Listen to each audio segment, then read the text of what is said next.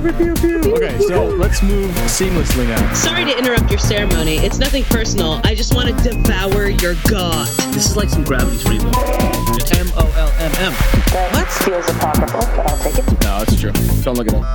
Don't look it up. I mean, that is made for undiscerning taste. I'll just auto-tune that, put a little guitar solo at the end. Perfect. Please. All right. 6 hours later. Y'all done got digitally painted.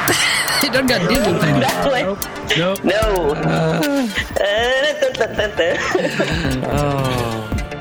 Welcome to Men of Low Moral Fiber, the show that's always prepared with magnificent intros and is never procrastinating writing them because I have just one last boss to beat in Hades, to get some more ambrosia to one of my loved ones, to just kind of get it on one more time before I go out there and beat Hades again. It's one more level before I go to bed or maybe face the brutality of the real world and escape one more time Hades. Anyway, hey, I'm Ben, and joining me as always, Jason and Corey. How's it going? Oh, well, hello. Jumping into it. I feel like Yeah, I was it's just just like right on rattling off for a while. Yeah, it was a little rambling, but that's okay. This game, I think, unlike any I have played since Tetris, my many obsessions with Tetris, like I felt borderline addicted to it. Like I was like, Yeah. oh, I have 2 minutes. Let me go like do one level in Hades.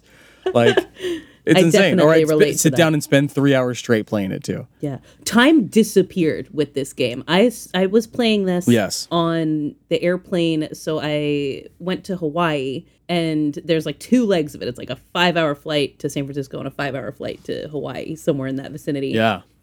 And so I, you know, after the first flight, I was like, like I can't sleep, whatever. I'm just going to play some Hades. And like the next thing I knew, we were landing. I love it. It's like, how is that possible? Yeah. And it said playtime 10 minutes. You're like, oh, whatever. I agree. Yeah. I agree. Yeah. Totally. I don't know how that works. I'm Jason. Oh, yeah, there he is. And you're good. That's okay. And I am the person who introduced you both to this game. Okay. And it That's took, not entirely and true. it took over a year. Check the clucking tapes, Corey. Wow. You can listen to this podcast over the last year. I simply mean because Twitter technically introduced me to That's it. I true. just didn't know what it was. I didn't create this game. There was a lot of memes about it, and I was like, people seem to like this a lot. But I just need to gloat for 1 second, then we'll all move fair, on. that's fair. And just say You don't have to gloat. You can just take credit it for it. feels so good when you're excited about something. Yeah, and you're for like, sure. hey, and it takes a little while, and that's understandable. That is not to critique you guys at all. Like I totally understand. Yep. But It's not like we weren't playing knowing other you would get over games. that hill, I had so much confidence that it would happen. And Yeah. the one thing I want to talk about today, the big thing is like interview with each of you over your journeys with this game because you each interacted with it very differently. Like Corey, Yeah, absolutely. you jumped in. You were like the second it had installed, you were like, "Yep, I get it now. I'm in. There we go." And then Ben was like 4 hours in, calling me like, "I hate you. I hate life. I hate Corey," and I don't even know why. This game's hard. Yeah. Yep. And we had a long conversation, and then 48 hours later, he's like, "So I think I'm in love with Hades. I think it's the best game ever." It's like, yes.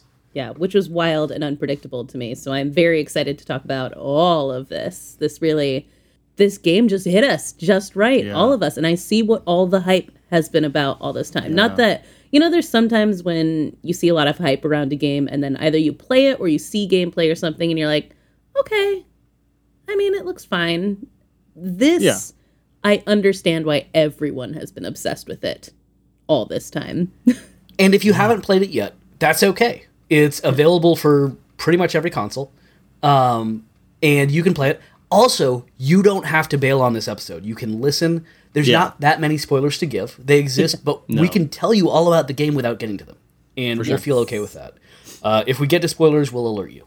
But listen to this, because we'll also give you some techniques so you can get over that hump, just like Ben did. Yeah, I definitely wish I'd listened to a podcast on Hades before jumping in, because those first 4 or 5 hours were like just hard, like always. It's hard to find my bearings for whatever reason. I'm a slow starter with most video games, especially ones that are like so engrossing and complex. With it's not like Witcher where it has like crafting trees, but it's very roguelike, right? In the sense that you're building out these weapons and these different builds along the way, and it's very overwhelming the first couple hours. And every time you switch weapons, you're doing it all over. Or if you have different Olympians helping you out, everyone has different things they can give you. We're getting too deep. Okay, let's And by back up. roguelike, just to be clear, you're using a looser interpretation of the Berlin interpretation, which we will get into. I'm so psyched. Good. Yeah. I Ben is set you up for very that on purpose. excited about it. That was my goal. That was my goal for saying that. He was like, I cannot wait. I'm just gonna set it up.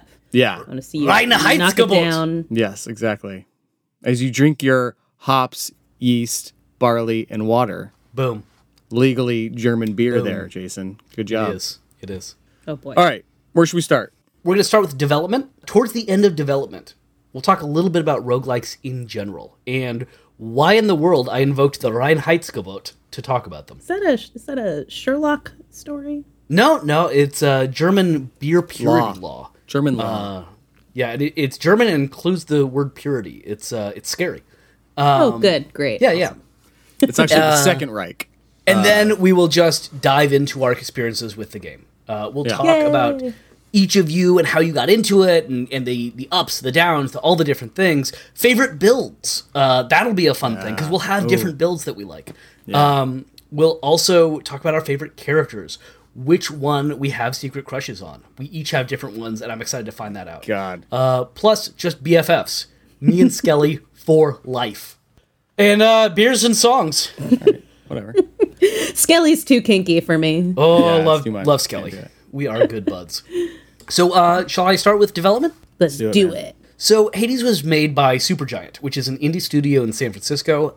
This is their fourth game. They started in 2009 with, I believe, a crew of just 8. Now they're up to 20.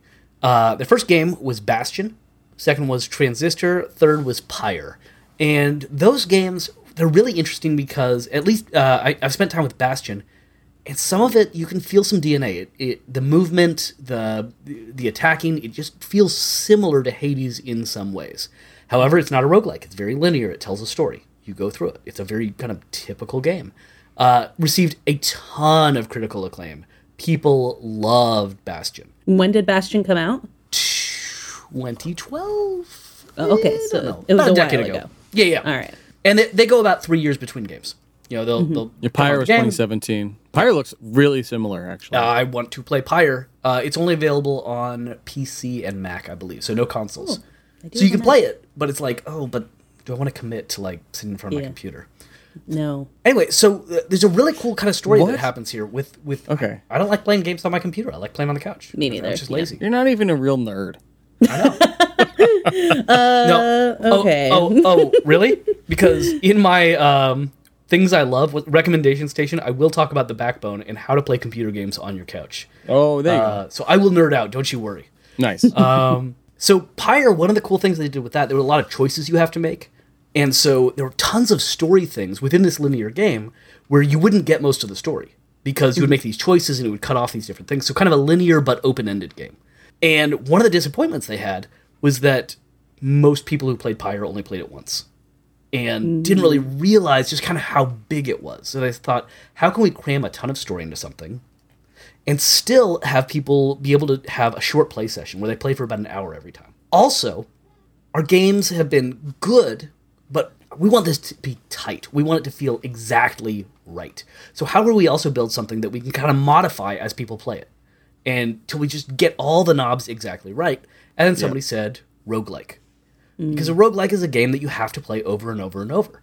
And they could release an early access version, find out what people like about it, change those things over time, bury the story in all the many playthroughs, knowing that people would get to multiple playthroughs just automatically. And that would drive them to want to find out more of the story and drive them to play it over and over and over. And Hades really is a game where the story pulls you through the roguelike when you're really struggling. You're like, but I still kind of want to find out what's happening to these characters. Yeah. So it really did all those things. They started initially with the idea of Greek mythology. Kind of each of their games has shifted setting. Oh, is that where all the characters come from? Yeah, evidently. And they thought, what's an obvious video game setting in Greek mythology? Theseus and the Minotaur. Right? We have a maze. Yeah. It's a roguelike. The maze changes every time. Perfect. Then they realized something about Theseus. He's really boring. He's an asshole. He's bland and generic. Yeah. So So good, though. then they realized, they ran across this line that Hades was underrepresented in Greek mythology because the gods were afraid of him. And they thought, that's a cool hook. Like, I can get behind that. That's some meat. I can write something on that. And they jumped in. let's stop real quick because I had this idea. You all just referenced Theseus, who appears in Hades as being an asshole. Cluck, cluck. And he is. So competent game design is setting in Greek mythology and saying, okay, Theseus the Minotaur. Right? Makes sense. By the way, can we just say his name, Asterius? Sure. Like, you guys are being a couple Theseuses here. I apologize. Jeez. Wow. Okay. Competent game design is setting it with Theseus and the Minotaur. Don't worry, I'll get to that. I'll fix it. Good game design is realizing that Theseus is boring. There's nothing to him. He's just like generic hero. Yeah. Great game design is keeping him in the game anyway and making fun of your original idea. Right. So that yeah. Theseus Love appears next to Asterius, and you get to make fun of Theseus every time because he's a Every real time. asshole. Even Asterius half the time is like, I guess my king will fight him. Yeah. He's just like, yeah. Yeah, this I guess is my job. Have you guys Yeah. spent some time with the Good Shade? The good shade. With Patroclus? Oh, the No, the Good Shade. the one that's rooting for you. Yeah, if you go over Can you to talk to him, he'll say, thank you, my Good Shade." So his name is the Good Shade. I've walked over a few times, but I never Never had the you option don't- of you like. don't press talk. It's just sometimes he says, Oh, okay. "Thank you, my Good Shade." Okay, It's just like, yeah, it's nice. that's cool. nice. There's one person in the arena rooting for you, and that's always nice. Nice. Yeah. So it was released in early access in 2019. They let a bunch of people play it. They got a bunch of feedback. They really tightened it up. And then they did a full release timed with the Switch release. So that was the complete game. That was genius to make sure it came out on Switch at the same time, because that's really what made this take off. The fact Yeah. that it was on Switch, it was the perfect way to Yeah. play this game. Yes. Then it blew up, and everyone loved it, and everyone loved it for different reasons. If you like roguelikes, this is just an incredibly tight, competent roguelike that feels really fun Beautiful. to play. If you like the art, like, it's gorgeous. If you're just horny for video games, this will give you everything you ever need, right? You're good. So it was nominated for Game of the Year at the Game Awards. And as an indie game, that is a coup. It lost out to The Last of Us 2. And when you try to put the two together, Ben, you're kind of doing I can see that, but also this is really good. But remember, The Last of Us 2 was made by a team of how many? Oh, hundreds. Hundreds. Yeah. Right? Thousands if we include independent contractors and other right. people included. This was a game made by 20 people. Yeah, that's wild. Insane. That blows my mind. So- I'm 80 plus hours in, and every interaction I'm having is still new. Mm-hmm. I've had a couple repeats from Olympians that are just like, Yeah. I'm here again to give you a gift. Like, it's not a story led Right, interaction anyway, but all the story stuff is new. And It's amazing. Insane that there's this much content. I feel like I haven't beaten the game.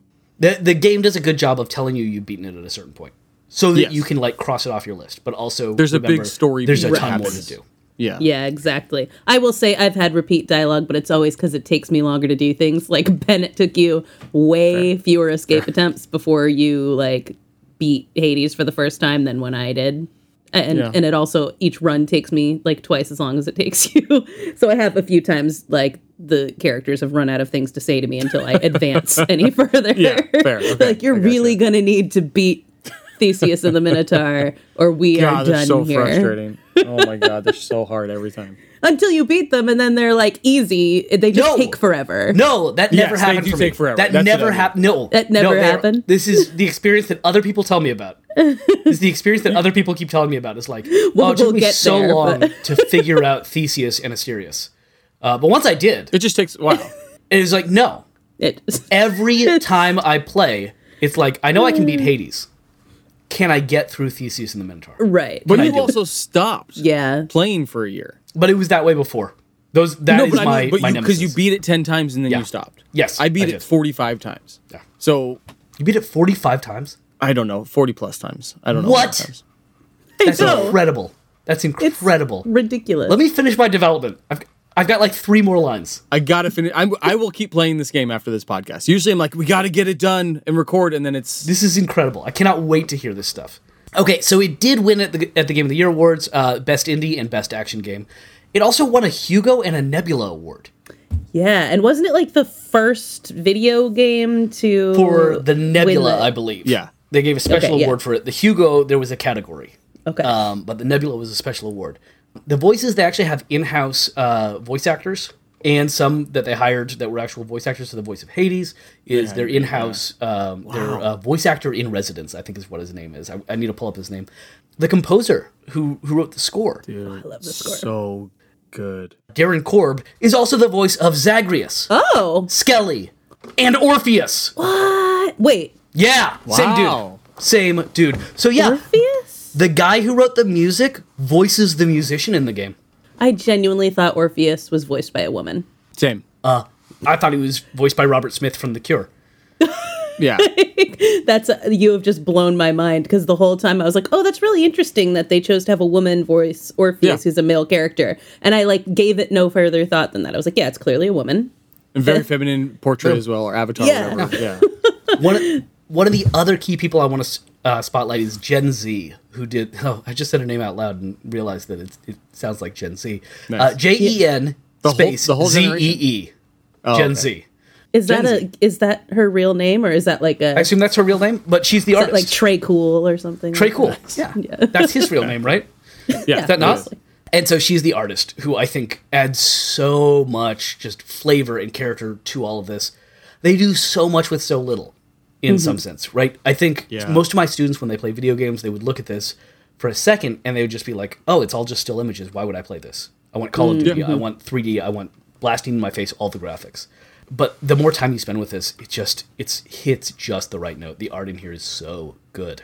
And one of my favorite things about that is that because it does have that kind of flatness to it throughout it, there are certain movements that stand out. Like I love the way Asterius walks away when you finish like Yeah. the 2 battles with him, when you get stuck Yeah. in doing that first battle with him. Ding, and ding, like, ding. he's like, all right, that's enough. And then he like kind of walks away. And a bell you know? rings. I love that the bell rings. Yeah. And when Hades shrugs off his cape, Yes. and like the it Trident burns or up, scepter or yeah, and whatever. Oh, yeah. that whole thing, like the movement in that really stands out because it's different from the way that everything else has moved throughout the game. So I feel like it just makes certain moments about it, I don't know, come alive even more than they Yeah. already do. So I think sure. everything about the art in that game is wonderful. All right, let's get into your gameplays. We'll circle back to what a roguelike is and start to evaluate, because I think y'all are chomping at the bit and I get it.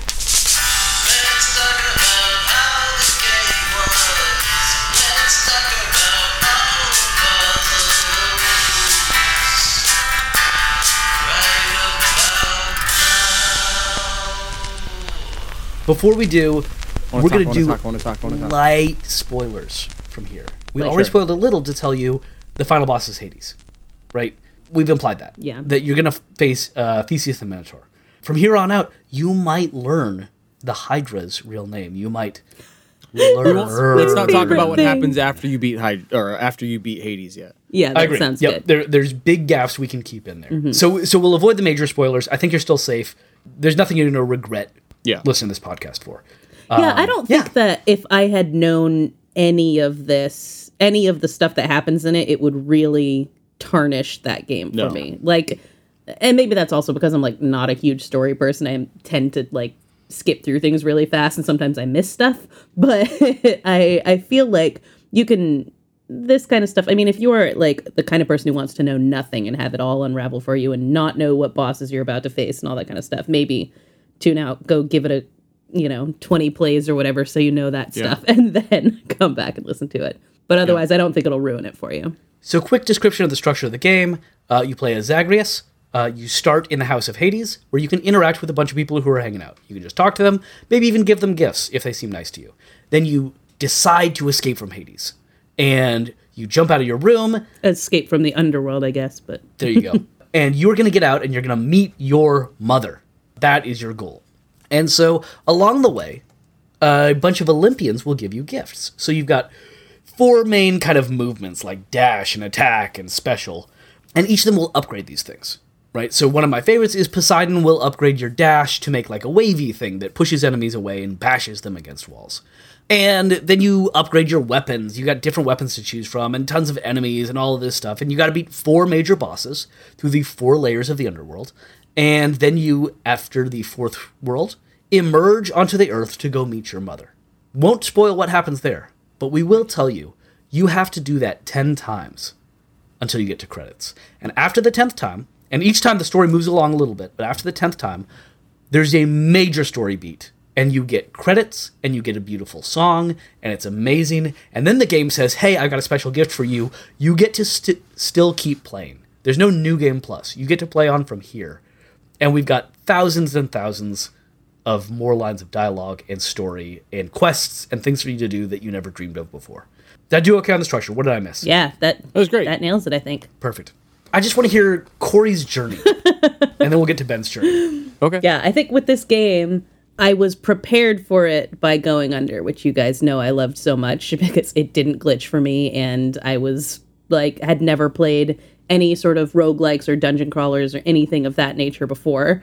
And so that had me like primed for what this game was going to be. Because I think before I would have felt really intimidated by it. Yeah. I think I always looked at that kind of stuff. And as a person who's like a classic button masher and stuff like that, like I'm like, oh, there's no way that I could like learn to control a character and its weapons and like be able to do all this stuff really quickly in a game. And so knowing that, oh, I actually can kind of figure out how to like build out a weapon and all this kind of stuff and learn how to actually use it and use the buttons and combinations and stuff like that had me so that when I started this, I was like, okay, I know what to expect from this game. I know that I'm going to die over and over and over again. And then that's part of it. And that each time I die, I'm going to go back and I'm going to learn something new. I'm going to get more story.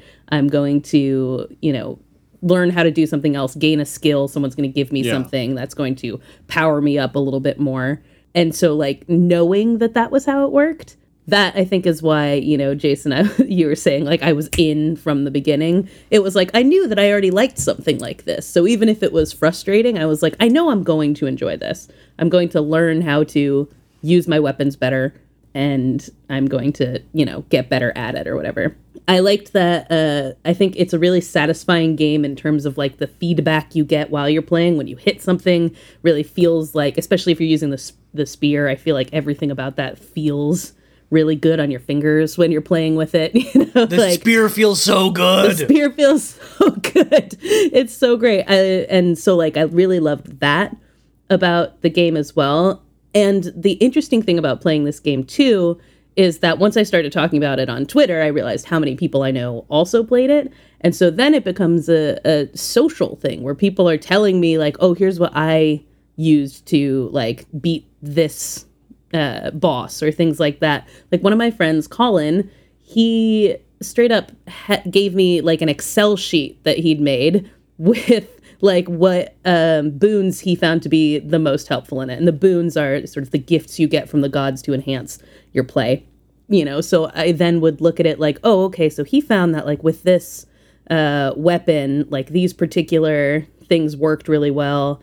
And I would see like, oh, some of the stuff he just like never used. Okay, I could get like a sense really early on of what was going to be helpful to me in clearing those initial levels and like building up. And then other people would be like, oh, when I play this one, like, you know, someone told me like with Theseus and the Minotaur, just clear the Minotaur out first because, you know, you don't want Theseus to start calling in those god powers while you've still got both of them out there on the floor. I was like, oh, yeah, that makes a whole lot of sense. So, you know, that helped me to get through that. So it added a social element to this game that I really wasn't expecting. Like I said, I knew Twitter loved it. I've seen all the memes and all that kind of stuff, but being like, oh, everybody wants to volunteer their information on the best way that they played this game and how that actually really helped me to get through it, that just added a whole other dimension to it for me. Plus the addictiveness that Ben was talking about, where it's just time disappears into it. I know, Ben, you were at runs that were like 27 minutes or 25 minutes or whatever you were getting through. Mine are all like on average about 47. Some of them are longer. The only time I have a 30-minute run was the one where you didn't actually have to beat Hades. But it's not like, that's not a spoiler. That's huge spoiler.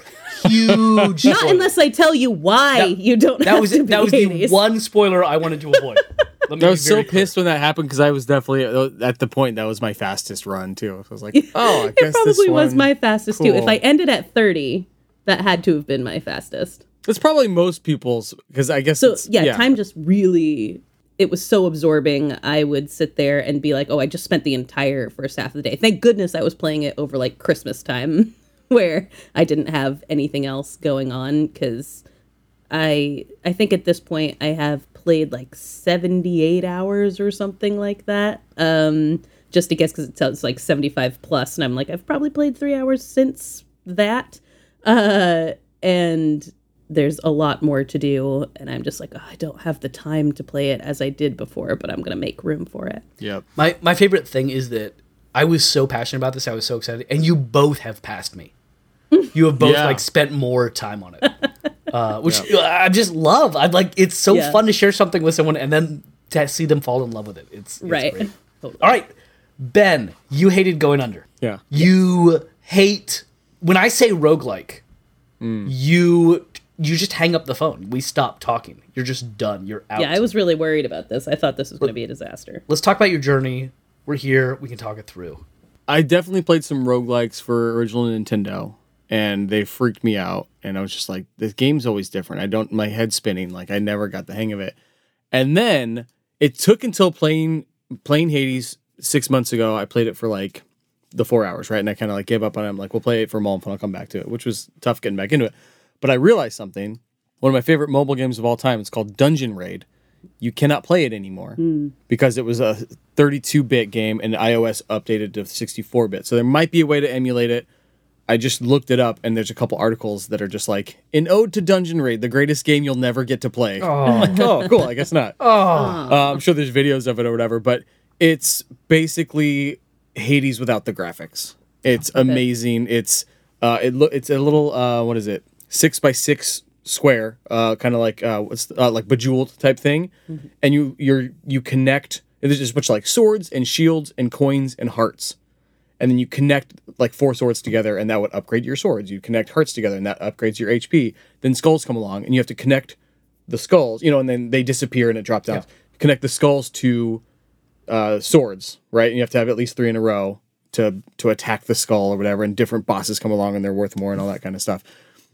Every game is different. There's power-ups along the way where you can upgrade your special or your attack or whatever. It's like very much the same game. To me, it's just a roguelike, right? Or I guess to everyone else, it's a roguelike. To me, it's like, it's the same thing, you guys. It's the same game. They ripped off Dungeon Raid. Guys, have you seen this game? This was the first to do it. This is the second game to ever do it. Right. So I think once I realized that, I was like, oh, that's my way of like wrapping my brain around this game and like taking this thing that every time I go even to like Tartarus or Asphodel and there's like lava everywhere, I'm like, it's a whole new game. There's like the first time I got to Asphodel, it's just like all new enemies or the same ones have like twice as many powers. And it's just like overwhelming. I'm like, I just spent hours figuring out Tartarus and now I'm doing this new thing. This is a totally different game. And so, yeah, it was very overwhelming. And probably 12 hours in, I finally started just like getting to like the end of Elysium, right? And like then finally getting up to Styx or Temple of Styx and all that. And like getting like feeling like I was getting a handle of like, not a handle of builds at all, but a handle of like, I can keep stabbing these guys and running around. Right. Then you finally got to Hades, got through the ending a couple times, overjoyed at the story there. Really, really like it. And then that pulling me through to playing enough. And once I got through the, like, I don't know, beating it 5 or 6 times, finding my build, which was, I got enough keys to unlock my favorite weapon, which was the adamant rail and the exogryph. Really? Which is amazing. Oh my, and I just got a new one, which is the Shield of Chaos, which is what I've been doing my speed runs on. Yeah, Shield of Chaos is good. Upgrading the Shield of Chaos to the Aspect of Zeus, which is just the special, becomes a Blitz disc, and it's like the special, it's just is like super sharp spinning dagger, basically. Yeah. And it just spins, and you can like run around the whole level, and it's still spinning at people. So I throw that, and then you attack people the whole time. It's amazing. But yeah, I did, I don't know, 90% of the first like 50 hours just with Exogryph. And just my goal every single run. This is like the gun basically. One you attack and it's a gun, or your special is a missile, and just focusing every single upgrade on the special, and just trying to get special, and that's what I got. I think I did a 22-minute run, and that was with that, and just like specialing, running around, like a coward, running around, just like throwing the bomb and sprinting. And once I got that, I almost like felt like it probably broke the game in some ways, where like I stopped developing strategies. I was like, I broke it. Cool. This is my cheat, basically. Yeah. That's when I fell in love with the game more, because I was able to like just burn through story and all that kind of stuff, and gifts for people and stuff. We're going to use the phrase OP a lot in this. Sure. OP means overpowered. And one of the great things about this game is they left in the broken parts. They let you have broken builds that would just let you beat the whole game by just standing in a corner and pressing a button. For sure. And it feels fun when you find those. It's a my great goal to moment of find discovery, especially because it's randomized. And you can never just demand that it'll happen again. Right. So my favorite version of that is, we were talking about the different weapons. One of the weapons is the bow and arrow.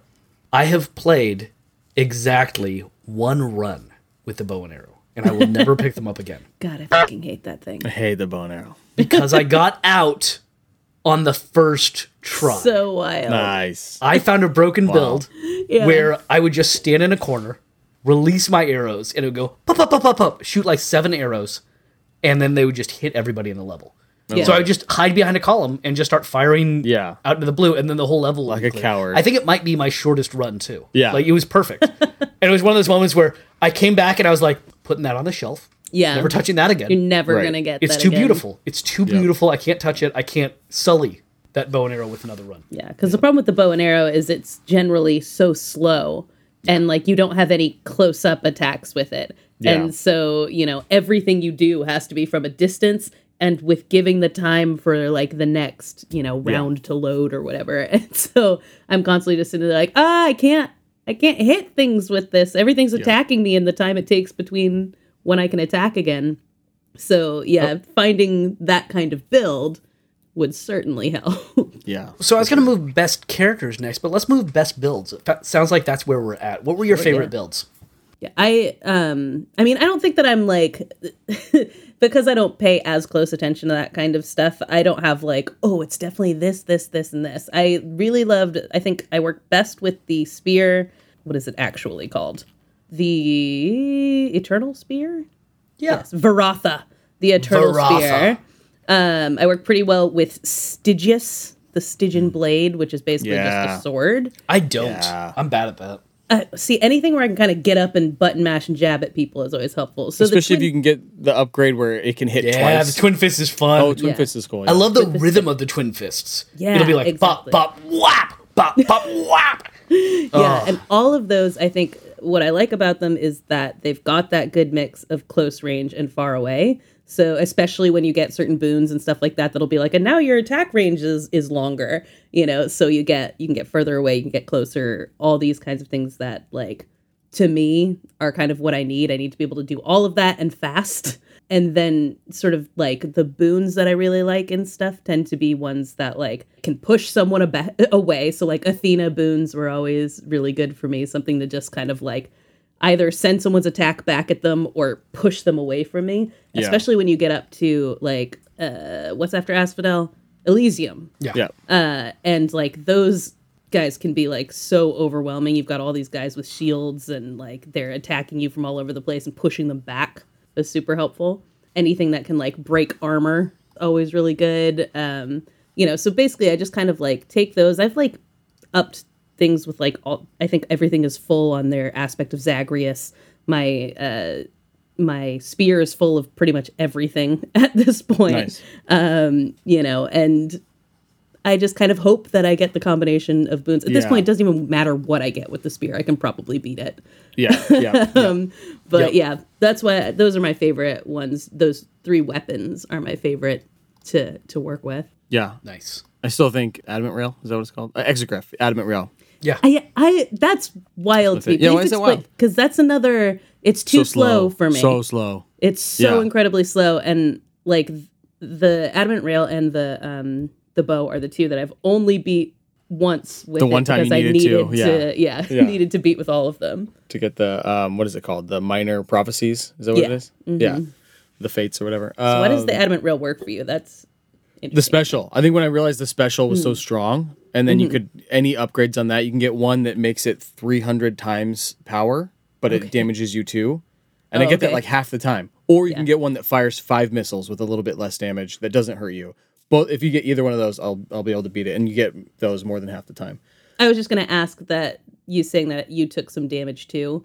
That is, I was curious I always kind of took anything that would build up my health. And like, so I pretty much always had the stuff that like, you know, whatever the special little box of things that all the gods give you. Yeah. I would pretty much only use the one that gave you like the Death Defiance there, or the like power up to 100 or whatever. I think it's Lucky Tooth. And then, you know, get as many health. Cause I'm like, as long as I like can't die as much, then I can probably beat it. That makes so much sense, because when you said it takes you 45 minutes, I was like, how do you stay alive for 45 minutes? All right, Corey. A lot of health. Yeah. Corey, here's the thing to cure you of this. If you want to be cured, it's fine. Play the way you want. Oh, sure, yeah. Let me fix you. Hit me. But here's a switch. It will change the way you play. Aspect of Guan Yu. Okay. So in the spear, one of the different aspects you can unlock is the aspect of Guan Yu. Your health is cut by a third, like down to a third of its normal thing. Okay. But every time you kill an enemy, you get back 3 health. Oh, yeah.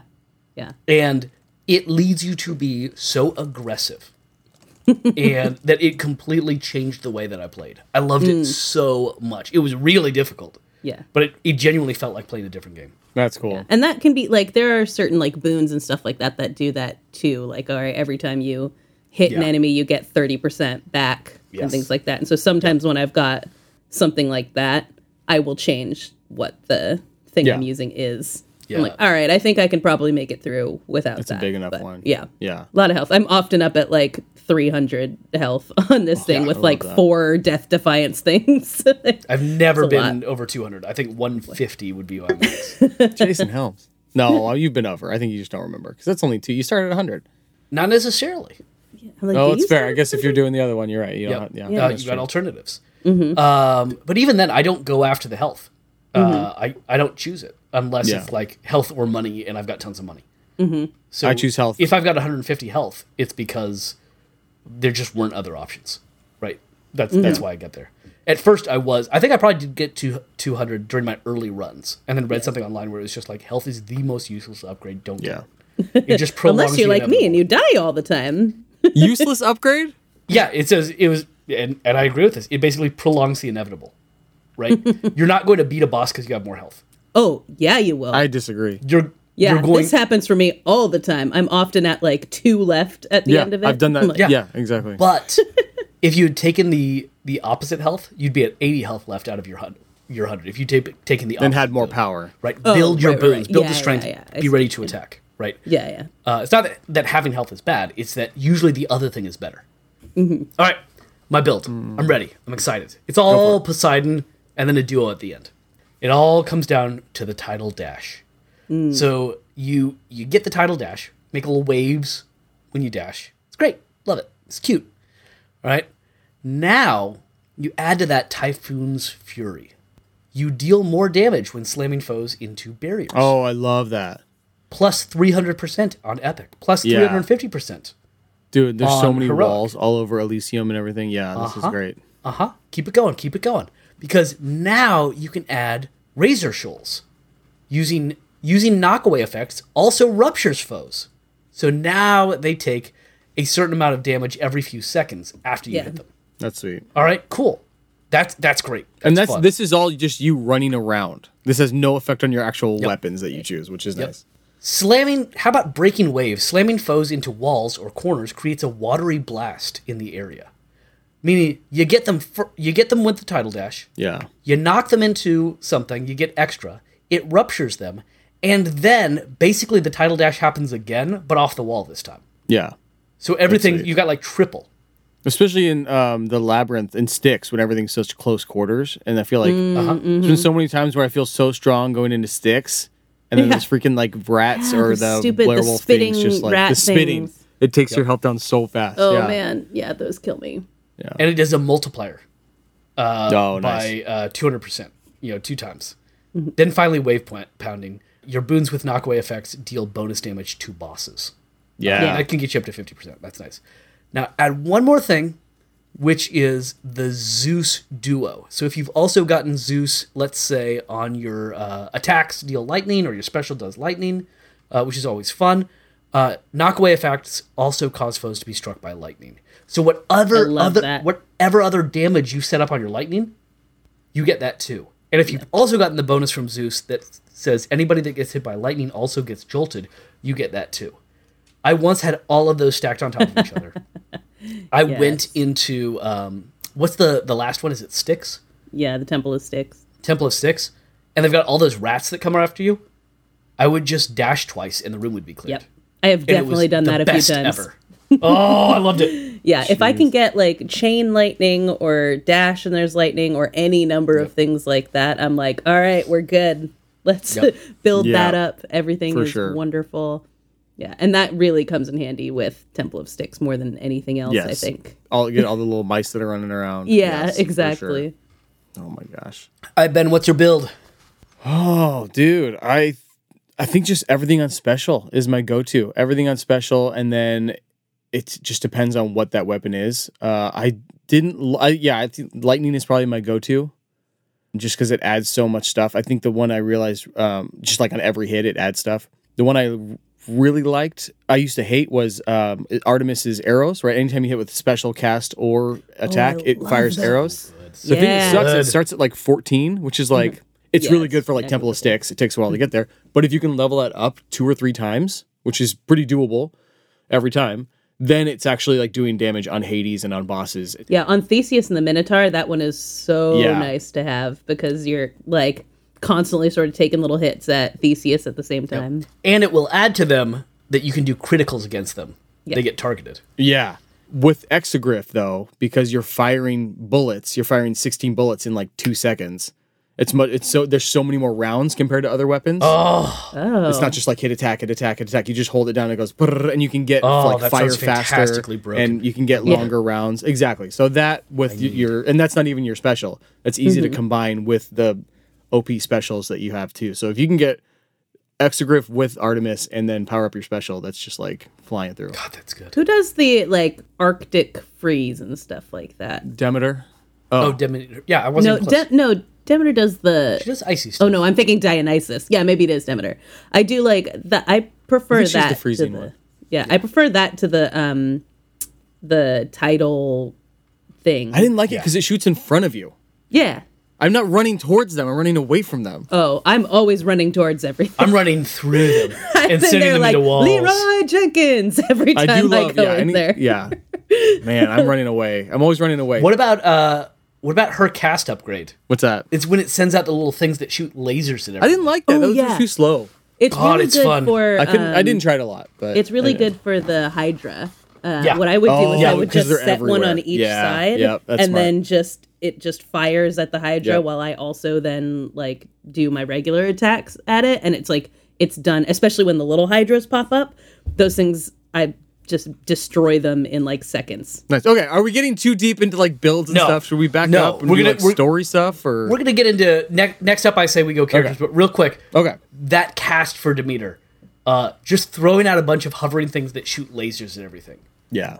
Fantastic, so good against bosses, against all the bosses. I love that against Hades actually.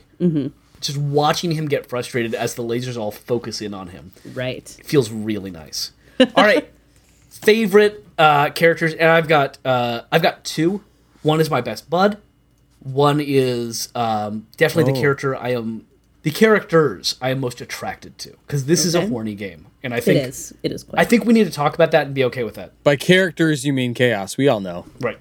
We'll see when we get to you. They are the hottest. I'll start. Mine is best bud is Skelly. Absolutely. Wow. I love Skelly so much. I know all about him and Skelly Marcus in his former life, being a Cretan admiral of the Cretan Navy.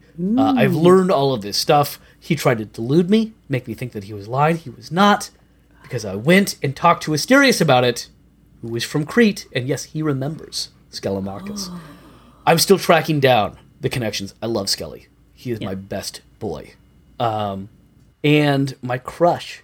2 We all know crushes. who it is. Oh, yeah, here's a good one. Guess for me. I've got Megara. 2.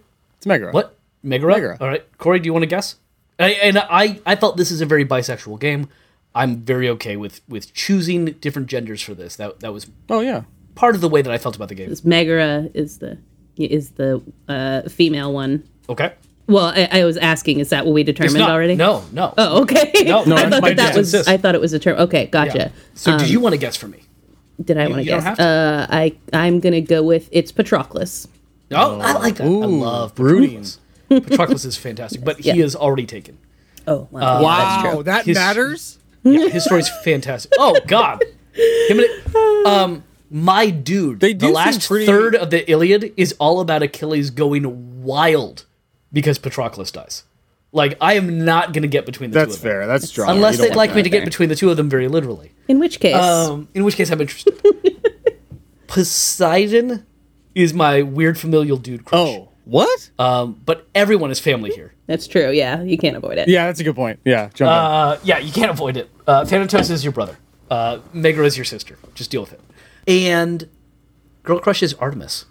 Oh, I get that. I don't have She's dope. any reasons for it. I was just like, I was like, Artemis, what? And then she started talking. I was like, yeah, all right, Yeah, I'm in okay. love. Cool. She's cool. You're amazing. The little tanuki braids, like, she's great. Sometimes it just clicks, you know. Just clicks, just happens. Can't explain love. I understand her the best, and yet I never seek them out. I don't know why. By the way you said boons, and for a second I thought you said boobs. This is a Love her constant boobs. problem every time I tried to like message you or anyone else about this game. Is I would try to say boons, and just as I was about to hit enter, realize my phone says boobs, and I'd have to go back and Let me tell you about my favorite boobs. What's your build? it's a different game. No, that's very this game. Let's be real. Corey, tell us about your platonic and non-platonics. Tell us about the people you love. Yeah, I mean, I love Skelly as well. I love his, like, I think it's just fun that very early on you kind of get this, like, what's his story anyway? Like, when Zagreus starts Yeah. asking around, like, Has anyone so seen this guy?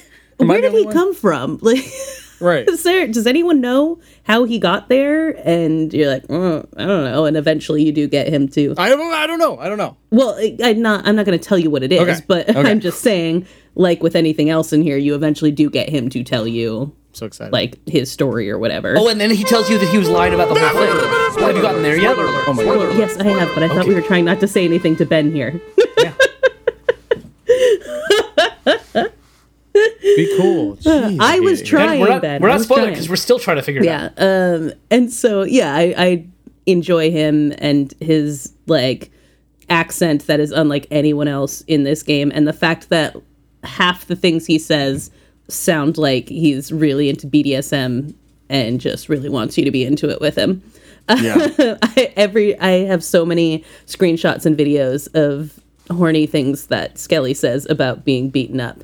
What did we say about enthusiastic consent on the holiday episode? Anyway, Skelly is the most enthusiastic. most Yeah. enthusiastic consent here. Yeah, I guess if I had been prepared, I don't know if there was really anyone that, like, I was like, ooh, well, hello, when they showed up. Hello. Yeah. fair. I wasn't thinking about it. I was too busy just stabbing shit Yeah. in a non-sexual way. And Dusa is the character I have romanced the farthest. I've gotten a drink obviously. with Dusa. She's the most enjoy expensive Dusa. to romance. Well, For me, maybe the third person you romance is the most expensive, is that how it works? or she's the most expensive. I have no idea how it works. That's how it works in real life. So true. I don't know what that means. Don't either. But I think because it, like I've said, it takes me much longer to get through everything. I still really haven't unlocked a whole lot about the other characters. So like I'm still working on learning more about them and not just trying to like straight beat the game. So, you know, I will probably a week or two from now have more of a sense of like, oh, I really liked their story or whatever, especially because I hear there's a lot of knocking the boots in this game that I haven't even reached Have yet. you not knocked the boots? I have knocked no boots. I have knocked In no this boots. game. I've only gotten a drink with Dusa. I've been Yeah. doing some boot knocking. My friend, I thought he was messing with me because he was like, yeah, like, you know, 55, 60 hours in, it starts getting, you know, there's lots of boning happening. And I was like, oh, ha, ha, ha. And I was like, I'm like 70 hours in. What do you mean? I was like, oh, it's just because I play things slowly. That's why. So, yeah, I don't even know. There's a lot to learn about these characters. For me, I hated Hypnos the first 25 hours. Oh my god, I love Hypnos so much. Go on. And as soon as he and Thanatos like chewed him out for something, I was like, dude, that's messed up. And you like checking with Hypnos, and you're like, are you okay, man? Just like do your best, like Yeah, I think that just happened for me. yeah. And then you talking with, it's actually causes like a rift between Thanatos, like that. And then every single interaction with him, I'm rooting for him, and he's just like, I'm just doing my best. I'm Hypnos. Hey, welcome back. And like he's just, I don't know. For some reason, I thought there was like underlying like ulterior motives to what he's doing. I'm like, no, that's just Hypnos. He's just like he's- bad at his job and happy to see everyone. 100% sincere. I love his terrible advice. It always Yes. makes me laugh every time. Hey, it looks Have like you jumped in the lava that time. You Have you probably tried don't want not to do that doing next that? time. Yeah, like Exactly. Yeah, no, I haven't. get And I pissed me hate off. Thanatos, by the way. So I'm lukewarm on Thanatos. I wouldn't say I hate him, but it's just like, yeah, I get it. You're very serious. You're a very and I serious just person. hate the way he always shows up, and then like, I mean, sometimes I've managed to kill more than he has, It's but fun, like feels a good. lot of times I get like most of the way through killing someone, and then he does, and I'm like, steals them. fuck. Yeah, Oh, stuff. the best thing when Thanatos kills someone though is that it says 9999. Yeah. The damage that Yeah. he does, and it's like, Yeah. really, we don't Son need of that. We don't need that. Yeah, The god of just death. absurd. I will say, one of my favorite relationships is the one with Tisiphone. Yeah. And I don't know how far you've gotten. I think we've all done a lot of runs, so it's. I didn't get as far as you. Ben, tell Corey about this. Spoil this because this was amazing. Is this spoiling? I don't Well, know. I think you posted Did I it, send unless it? there's something else. did you? and- I'm sorry. You basically I don't Tisiphone think it's is a one spoiler, of the but it's amazing. one of the Fates. Is that what the Fates sisters? Yeah, right? Furies. Furies, The Furies. yeah, Sorry, the Fates. Fury sisters. And she doesn't talk. She's just calls everyone murderer, and she just kind of like tries to murder you, and that's her whole story for the first 30 hours. I don't know, a long time. Yeah, she literally. Two of them talk to you. One of them kind of likes you and also likes to mess with you. That's Megra. The second one like just hates you and just wants to like tell you you're an idiot all the time. Electo. And then there's Tisiphone, Yeah. who just goes, And then Zag always talks back, and he's like, "Let's try Zagreus," or like, Yeah. "Hey, you," or I "Happy." haven't murdered anyone. This isn't murder. This Yeah. is, they're coming back, right? I'm coming back. They're It's already fine. dead. It's Yeah. fine. They're already dead. It's not even murder. Murderer. And there's a couple times where she goes, murder for another 3 hours, and then it's Zagri murder. And then eventually she just calls you Zagreus. She says your name and she sticks to that for a while. And I think there's going to be another turn. I'm going to keep playing. I'm excited. I'll report back. See if there's a breakthrough. Yeah, I think so, because her sisters, the interactions with them are like, stop trying to like brainwash her. You're trying to change who she is. And you're like, I'm just trying to talk to her and relate to her. I don't want to change who she is. Like, it gets deep with the symphony. I love it. So really enjoying that. And I would say Eurydice would be the crush. Where it's just like, God, seriously. she's mean, just dope, dude. Everything yeah. she says is awesome. She just seems really true. cool. Like, seems Her forgiveness really chill, of Orpheus is. She you seems know? super chill. Totally. I was walking with my neighbor today, and I got to tell him the story of both Achilles and Patroclus and Orpheus and Eurydice. Like from Greek mythology. Oh, that's cool. Eurydice. I guess we know what your song is. Oh, beautiful. I'm proud of us. No one said Aphrodite. Good for us. She naked. She's naked. And Chaos. No shirt. You know? Yeah. Which I know everything about Chaos with like the dead babies laying all over his body. Sure. Pretty sexy. Yeah. I don't know what they are. There's some sort of organism. Chaos is terrifying. Yeah, to be fair, I don't usually journey into chaos because Oh, of my what? protectiveness of my heart. How would you get more than 300 health? Yeah, like Every single time. I've never skipped a Chaos gate. You've never oh my skipped god. Chaos? Ever. I have No. before. There have been times where it would kill me. Yeah. It would literally kill me. Oh, fair. Yeah, that's the thing. Okay, I have definitely died as a result of that. Oh, there's a couple great times. that once. storyline between Chaos and Nyx. Darkness and Chaos. They were the first two entities in the beginning of everything. So there's a cool story where you get to kind of help reunite them. And Nyx is your stepmom, and the fact that she and Chaos, like, you don't like get extra boons necessarily, but it's a kind of a touching storyline there. Nyx is such a cool character because her voice feels it feels like chaos, right? It feels otherworldly. Yeah. And you don't totally understand her relationship to Hades or to you. Yeah. You know that she's been maternal. You know that she's raised you. You know that she is not your mother. Yeah, it just always ways- feels like there's something under there, you know, and there's like misdirection in the way Yep. that she speaks to you. So like Yeah. sometimes you're just kind of like, what is she keeping from me? Or like, can I believe anything she's saying? Yeah. Like, you know, yeah, she's a very interesting character that way. The three of us grew up with step parents, though. And there's something I really like about Yes. the way that Nyx handles things. Yes. About, like, hey, it's important that you find your mother. Mm-hmm. That's good. That matters. You are important to me. I care about you. I love you. But also, it matters that you have a mother. Mm-hmm. I love that stuff. Yeah, definitely. Can I, spoiler here. Could you do spoilers? No? Yeah. This has been an hour. It's been an hour. Spoiler. We're in. Spoiler. Light spoiler. No, heavy spoiler. I can tell that the people who wrote this game are from a broken home because of the way that they handle Nyx and Persephone's relationship. Mm-hmm. Yes. And you want all of your step parents and bio parents to have this type of relationship, and it never happens. It so rarely happens. Yep. And it's cool. They're not best friends. They're not hanging out every scene. I think there's 1 or 2 conversations that they have that you get to listen to.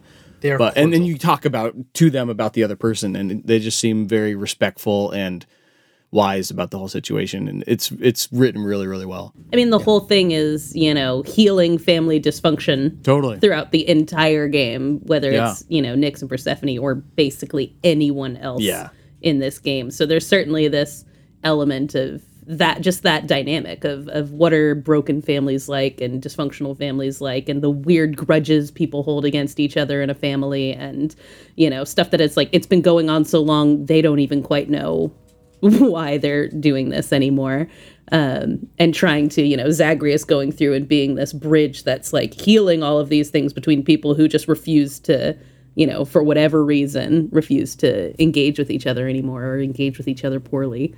So, yeah. And the fact that they address, that's the main rift in your relationship with Thanatos, is the fact that he calls you out for like meddling in Eurydice and Orpheus, thank you. Eurydice and Orpheus's relationship when they didn't want, and he does that with everybody, right? He does it with his parents, and so it's a big old meddler. Yeah, but the fact that they address it is really nice, because the game wouldn't work without that. The story wouldn't work without that, and it could have easily gone just ignored and be like, "That's your character, you meddle," right? Which would have been kind of a detriment to praising this game, or I don't know, red flag, whatever it would be.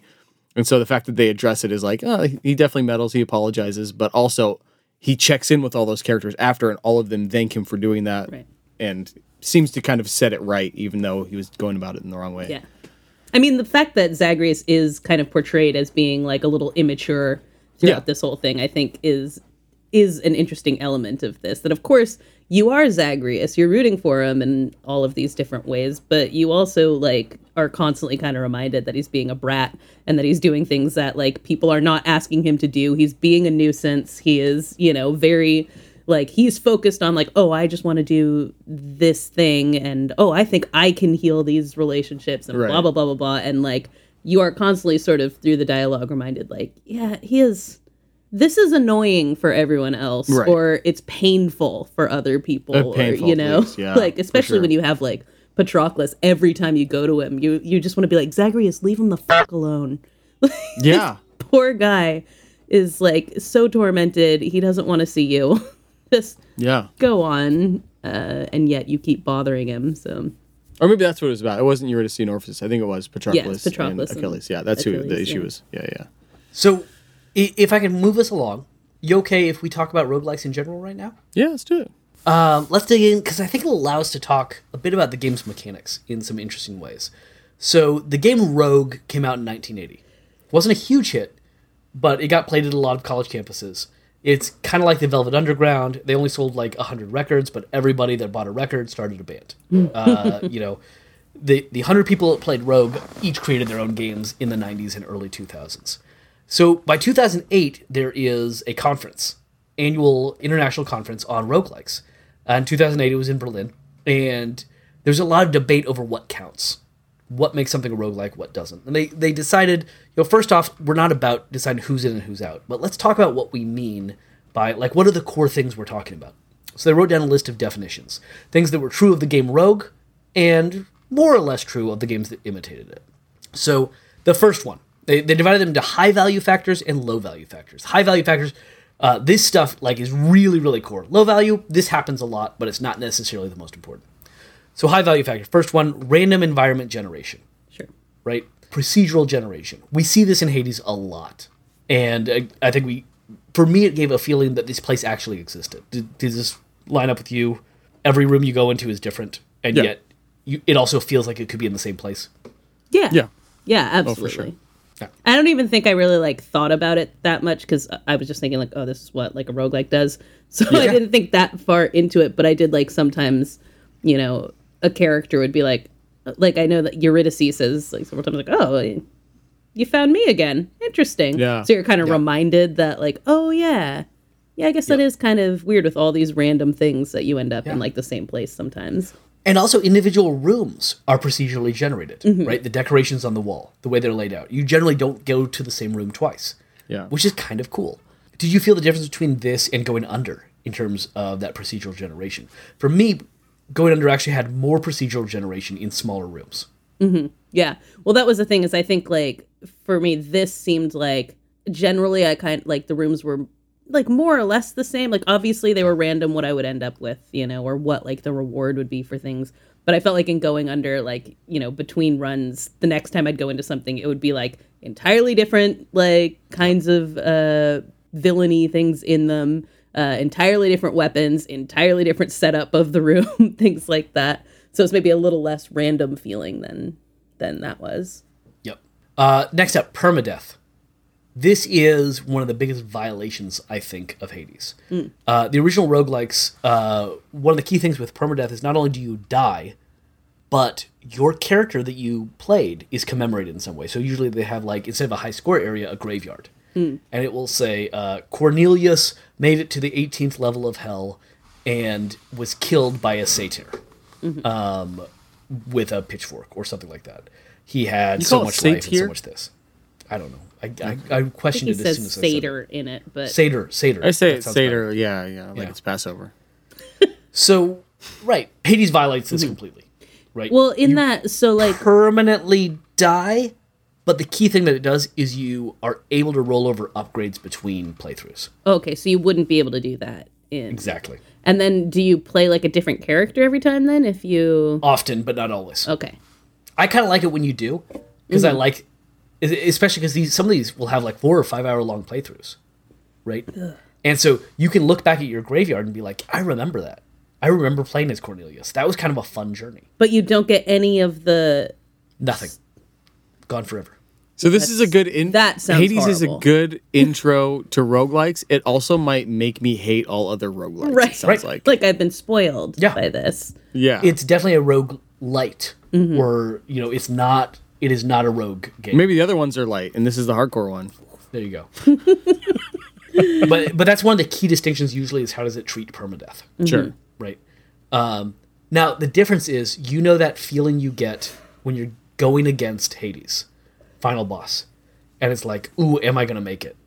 Oh yeah. Now imagine if you died, everything would reset and you would clear and have to start from scratch. It makes me so sad. So is that what Returnal is like? Is that what caused Mark to smash his No, Returnal actually allows you to upgrade between. Oh, okay. Gotcha. it's just the imagine- really long runs. yeah. Really long runs. Yep. And I think more difficult gameplay, but I haven't played it. But that's my understanding. It's more difficult. But imagine if you would go start from scratch every time, and now feel that emotion of it makes it feel more anxiety-inducing, more exciting. Right? All of it's Yeah. there. It's very heightened. Right? So I'm not saying it's better or worse. It's just because it does permadeath, it heightens that situation. Sure. So if your favorite part of playing Hades is those final boss encounters and how excited you feel about it, you should check out original roguelikes. Yeah, see that's the least favorite part of Yeah, it. I like see, running I'm through so- rooms killing stuff. But it's probably not for you. Yeah. The next one is going to be a real change for you. Hades throws this out completely. Turn-based. Turn-based. Oh yeah. Yes, like an RPG, right? Yeah. You move, I move. You move, I move. Which makes it very tactical. Very, lots of strategery. No strategery for me, please. But again, that's I'm not fast. I'm slow. So I like a slow click. I am strategic in my gameplay of Hades. That doesn't mean it's Yeah. more strategy and turn-based. It's just a different strategy. Yeah, and it allows for a more reflective strategy. Right? A slower strategy. I guess you could reflect more in that sense. And being slower allows you to reflect more. Not better or worse. Okay. What I've experienced with, I'll talk about Michael Brogue's Brogue-like games in a bit. One thing I've noticed with them is I will get going very well, and I will get overconfident. I will get in a rhythm. Even though it's turn-based, I will forget that it's turn-based. Yeah. Because it's like boom, boom, boom, boom, boom, boom, boom, boom, boom. And you've only got, in the game I'm playing right now, in Broglio, you've got 4 health. That's the max you ever get. Ugh. But like, I'm taking these guys out, right? They do one attack, Dude. and I'm out. Dude. And then suddenly, Yep. I just didn't pay attention. Yes. And I'm dead. And I've been Yeah. playing for 45 minutes and it's all gone. And I was on my best run ever. And I'm like, Yep. why didn't I just slow it down? There was no rush. There was no rush. This is Dungeon Raid. This is like my exact experience with Dungeon Raid. Yep. Yep. Or it's like I'm just doing the same thing I did last time, and all of a Right. sudden it's like health. Yep, I totally know that. Yep. Man, God, I miss that game. Grid based, I'm not going to spend too much time on. There's usually tiles. Bike, But here's an interesting one. What? like Dungeon Raid. Like Dungeon Raid. Non-modal. What this means is that the overworld and the underworld have the same mode, the same actions, the same viewpoint, the same this. And I found that a really interesting one. Hades lightly violates this, but you usually move around the same way. You just can't attack in the House of Hades. But this is a big distinction actually between Western and Japanese RPGs. So Japanese RPGs, you're like moving around the underworld, and then suddenly whenever you get into a battle, there's like a woo woo woo woo woo woo, and the fight is completely different than everything else. Okay, yeah. I know what you And mean. for a lot of people, that like throws them out. They're like, I will never play these games. It doesn't look interesting to me. And reading into it, there's actually some reasoning behind it of when you get in a fight, it needs to feel very different than every other experience in the world. Being in a fight feels very heightened. It feels artificial. It feels changed. It's not your normal way of interacting with the world. We interact with the world differently when we're just walking around a village than when we're in a fight with someone. And we want to heighten that. Whereas the Western world was all about simulation. It's all about like everything should look the same. Everything should appear in the same way. I'm really interested in that distinction. So the non-modal one is less one that I value and more one that I'm like, I'm interested in some very modal roguelikes. That sounds fun. Let's break these things up. What if roguelikes had started in Japan instead? What would that have been like? So yeah, that's an interesting one for me. And then the last few are complexity. Absolutely has that. Resource management. Yes. As we talked about with health, hack and slash. It's there. It's Yes. happening. We're hacking. We're slashing. Exploration and discovery. I mean, you don't really like explore. Not per really. se. Yeah. Discovery though. There's a sense. Discover. I think That's the that- thing. I'm like, explore, not so much. Discover, yeah. Yes. And Ben, if we can flash back to that first conversation we had, you were 4 hours in and you were like, I don't think Hades is going to be the game for me. Yeah. And we had this long conversation. And the thing that I said is, I think you need to switch your mindset. Yeah. That this is a game about like, you need to figure out how to play. You need to just play over and over. And every time you do, you are learning more about who you are. And you're like, oh, so you got to grind. And I was like, no, it's not about grinding. You're not building up the character. You're literally building up Ben. You're understanding yourself better. And you're understanding how the game works better. It's just a teaching experience. And the goal of this run is not to beat the game. Yep, Right. you're The not goal going of to the beat it. next 10 runs is to just like figure out how you like killing people. How do you like playing it?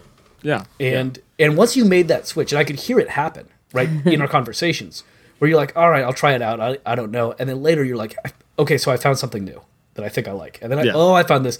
And as soon as it's turned into a process that is a little bit closer to like reading, like playing a good roguelike feels like a late night Wikipedia dive to me. And we know Ben loves reading. Like, ooh, I want to find more about that. Let me find more about that. Ooh, what about that?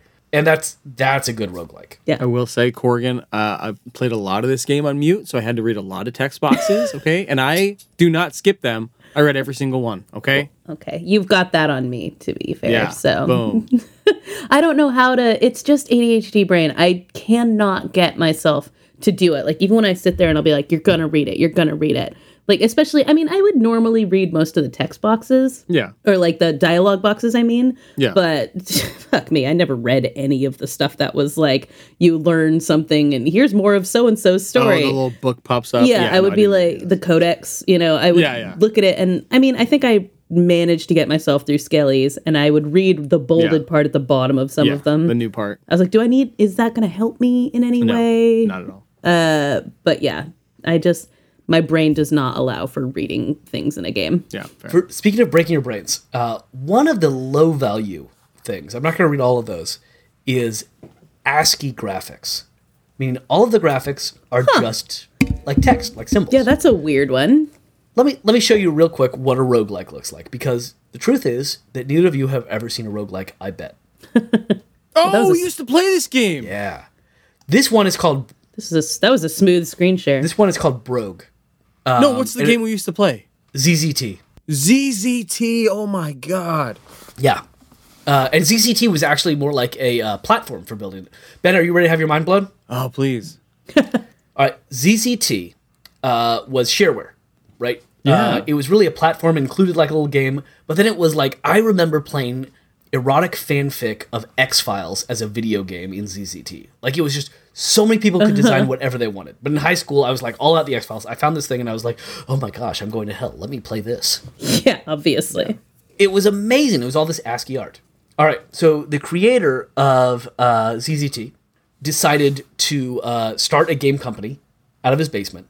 He called it, the stupidest name ever, Epic Mega Games. Oh no. Have you talked about that before? Because I've definitely heard that we name have. before. Oh, we have. Yeah, we have. I hate Yep. it already. Then he started a game engine, because ZZT really is a game engine. It was called Unreal, and he debuted it with Unreal Tournament. Okay, and yes, got it. the current fight between Apple and Epic is all coming out of ZZT. Wow. Anyway, can you describe it all what you're seeing on the screen? Just chaos. How do you talk about this? Chaos. It's just a bunch of random letters, Yeah. right? Lots of Chaos. colors, lots of, yeah. I honestly think this is one of the most gorgeous. It actually uses some really interesting setups to cast light. It does ray casting, where you can see Oh, the different wow. colors. Like, you That's can see cool. a sense. So this scene is in like a grotto, and the light is reflecting off of imagine like a kind of green grotto, a little bit of water in there, the cave surface and things like that. And so different levels, some of them will look orange, some of them will look green like that, and it just casts in different ways. I think it's a beautiful, beautiful game. But you move around a little character that's usually an @ symbol. Then other things come up to you. Maybe one of them is an X or an L or a G, and the G might stand for gnome, and it attacks you. And you go, look, I mean, we've got a lich, a goblin mystic, another lich, all happening on the same screen. You can get all kinds of objects and interact. It's fun. And just to show you some different screens, like, look at that. Wow. Like, that's lava. I love the way that it captures stuff. It's a really, really beautiful game. This is great for a podcast. Sorry, Ben. All right, beer and song? Oh yeah, we got drinking song. Good call. Yeah. Anything else before we get into that? We did favorite characters, favorite. I guess it's been an hour and a half. We should jump into. I'll just admit, I sometimes forget the special exists. You talked about the special being your favorite. Like, I often will like play a whole run and be like, oh right, there's that button up there. Yeah. I use, up I there, use bud. it a lot, I think. I fairly often use a special. It depends on my build. Sometimes I will, but usually It's 90%. Yeah, it also depends on the weapon itself. Yeah. Some of them, the special is less useful than others. Yes, for Yep. sure. Yep. All right, drinking song. This game's pretty fun, even with frustration. When I was all done, I just had to question, what's the beer, what's the song? I can't always tell. I just wanna know, what game is Westy 12? All right, Corrigan, what's your drink for the game? My drink for the game, well, as I said, I played this game largely on the way to Hawaii and while I was in Hawaii. So that's obviously where like my head was and all that stuff. It is very hot in Hawaii. It was like 85 degrees the entire time that I was there. And I'm playing a game that's set in Greek hell, essentially. Lots of fire and lava and stuff like that. So I had myself a few Mai Tais while playing this game.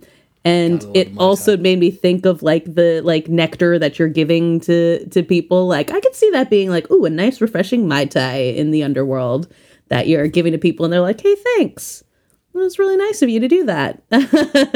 And so yeah, a Mai Tai is my drink for this game. That's Real nice. simple. Nice. Jay, what you got? I got Lagunitas, a little something something.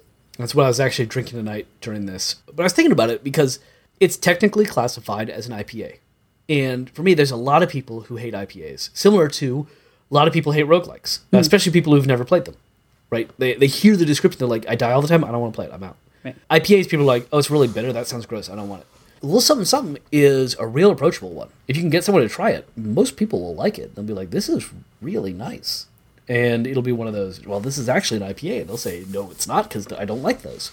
And so is it going to be the most, like, true to form, it fits the category, IPA? Not necessarily. But it's a really good one, and I like it a lot. And most people like it, so, like, shut up, who cares? Which is kind of the way I feel about Hades and roguelikes. Like, does it fulfill all the criteria? No, wasn't trying to. But it takes the best parts of that style and highlights them and makes it really, really work well. Beautiful. Nice. Ben, what's your drink? I went with my favorite soda of all time, Diet Dr. Pepper. It's my go-to. You can have it with lunch and dinner. You can have it like an 8 a.m. DDP. If you're looking for a little wake up and you're not feeling coffee, you can have it when you're cold. You can have it when you're hot. It's just like year round. It's great. Just like Hades, you could like pick it up for a second. You can pick it up for a couple hours, and it's not the real thing. It's the light version of Dr. Pepper, Ooh. DDP. Smart. And I like Smart. Diet Dr. Pepper more than I like Dr. Pepper. Boom. Love that. Those are both very, very clever. Hey, thank you. And my song, I think it's pronounced Slushy, Slushii. Okay. Slushy, right? Sure. That's the name of the band. And Valhalla is the name of the song, and it is this like super hyped dubstep anthem.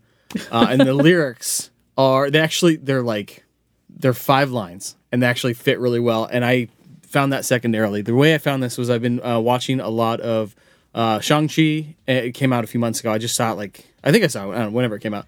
But for the past month, we've watched it like a dozen times. So the kids are into that one, huh? The kids are super into it. So I should say I've seen it 3 times. We've watched all of the scenes with Morris 30 times. Which one's Morris? Morris is the little tiny, I think Aquafina refers to him as the chicken pig. Yeah. I know what you're He's talking one about of the now. mythical characters from Yeah, I've only Talo seen that- it once, so it took me a second to like bring it back up. But yeah. A now I know what puppy you're without talking a head and like rainbow wings, Yes. right? Our buddy Nick Gates got me not only the vinyl of the Shang-Chi soundtrack, but also a little animatronic Morris that was on my desk for 2 days, and now it's been usurped by Talia, and it lives next to her in her bed because it's very, very soft. So loving the soundtrack, playing it every day, and sometimes I'll go to one of the songs I'm into, and I'll click on Spotify. You can click to like go to radio, like start a radio version of that song, and it plays similar songs. And one of this song is one that comes up a lot when I do that. It's Valhalla by Slushii. And the words, which I like, are in the background. It's not even the main part of the song, but it matches with Hades really well. And it's, in our universe, we are all alone. How the game starts out, you're like, everyone's your enemy, basically. In our lonely hearts. So like a little bit speaking to the like romantic side that's coming ahead. We search for our way back home. Every single time you die, that's where you go. They gotta find a way back home. So I like that. It fits pretty well, even though it's pretty light there.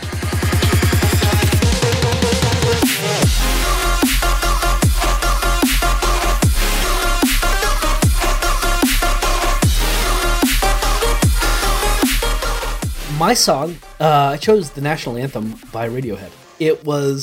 I remember it coming out. I remember Kid A coming out. And I remember people being like, oh man, I love Radiohead. And then Kid A came out and they were just like, I don't know what to do with this. I think it might be really good and I don't think I like it. And I don't know what to do with those feelings. And I think of that as the way that Hades hit people. Of just like hearing about like, okay, so everybody says it's the greatest game ever. Nothing attracts me to it. It just feels, I don't know.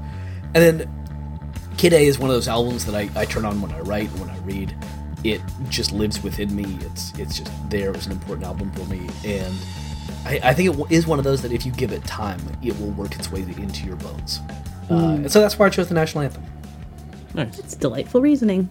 Cor, what do you got? I have 2. All right. But it makes Unfair. Cheater. However, we have now given me the opportunity, I think this might be the second time, but to talk about one of my favorite musicals of all time, and that is Hadestown. Oh, there you go. That makes sense. Yep. Yes. And so my 2 picks from Hadestown, one is called Wait For Me, which is just an absolutely beautiful song. And I remember sitting in the audience. I'd never heard, it was one of those plays that I went to, like I knew nothing about it. I'd never heard the cast recording or anything like that. And when Wait For Me hit, it was like my heart just like exploded when as soon as you hear Orpheus sing the line "Wait for me." Oh, wow. It's so beautiful that it just like every part of me was like tingly, and like I have not felt like this hearing something in music in a very long time. Wow. And cool. So obviously it is, about Orpheus and Eurydice, and it is when, Eurydice has now basically sold her soul to Hades and is like stuck laboring in the underworld. Orpheus is like, okay, I'm going to come and I'm going to get you out of there. And obviously, as you can tell from the game Hades, it ends poorly. Orpheus goes down, tries to get Eurydice out of there, and then isn't able to. And so this song is just like this very beautiful song that I think communicates the relationship that you do see between Orpheus and Eurydice in here, but just the like raw emotion of what they had before ending up in the underworld.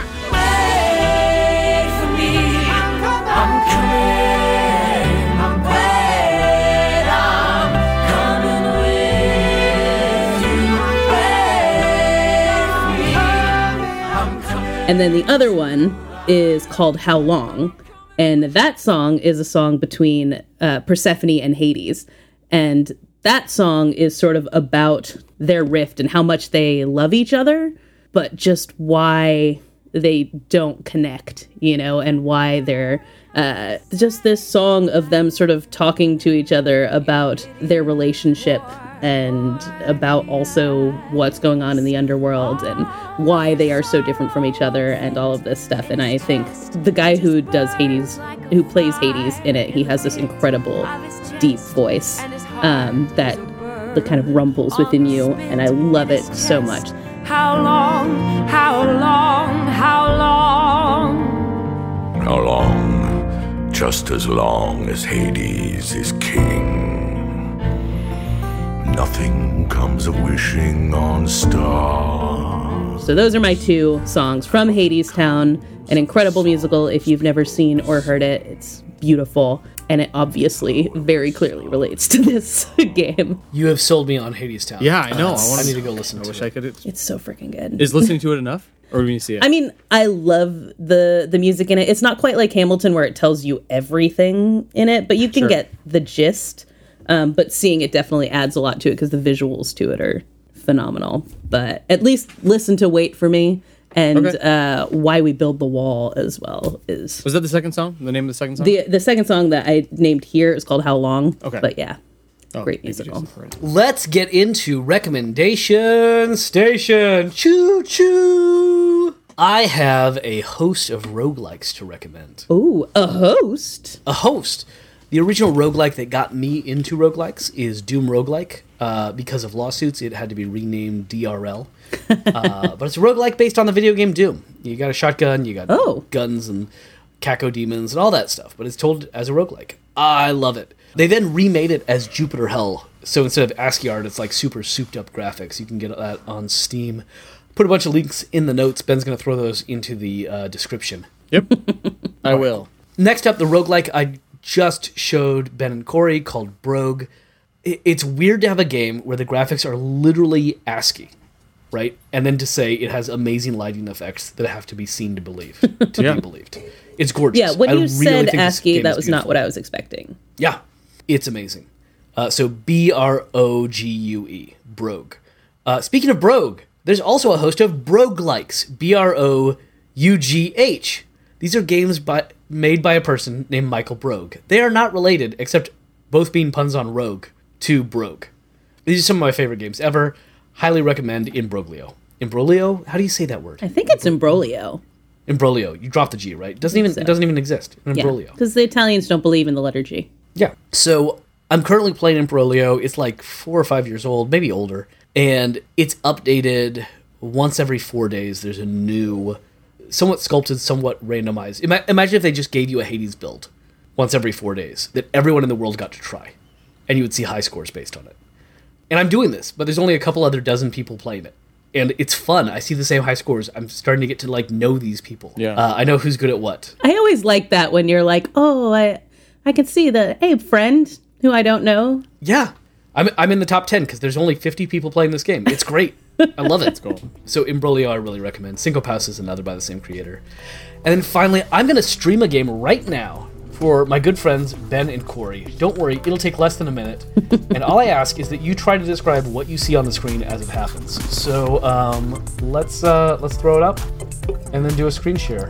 This game is called Vampire Survivors. Oh, hello. So we got like a Castlevania-esque vibe for the start screen. Yeah. Different characters. I like Imelda. Been starting to play with her. And I'm starting the Mad Forest. Now, to be clear, the only buttons I press are up, down, left, right. I just move around. Tell them what's happening. So is it like automatically shooting out of you? Yeah, it's just shooting at people. Shooting at little bats. So yeah, you're just moving around, and periodically little gems fly out of you and hit them. Ooh, look at that! You got some confetti. Look at this. Upgrade. Lightning Ring. Let's see what that does. I feel like I've played stuff like this before. Oh, Lightning Strike. Ooh, hello. So now bolts of lightning occasionally strike the enemies. I like the music. I'm a fan of that. Such a jam. Is this a recent game, or is this like in Brand the style new. of an old game? Okay. Brand new game, and it costs $3. Heyo. That fits my budget. Yeah, unfortunately, it's just for PC. Oh, dang it. That does not. I got the King Bible. That kind of gives me the hibbity jibbas. 2 swarms of bats. Oh shoot. Yeah, I definitely have played games like that before, and it kind of just like goes and goes and goes until you die. Like, it doesn't change that much.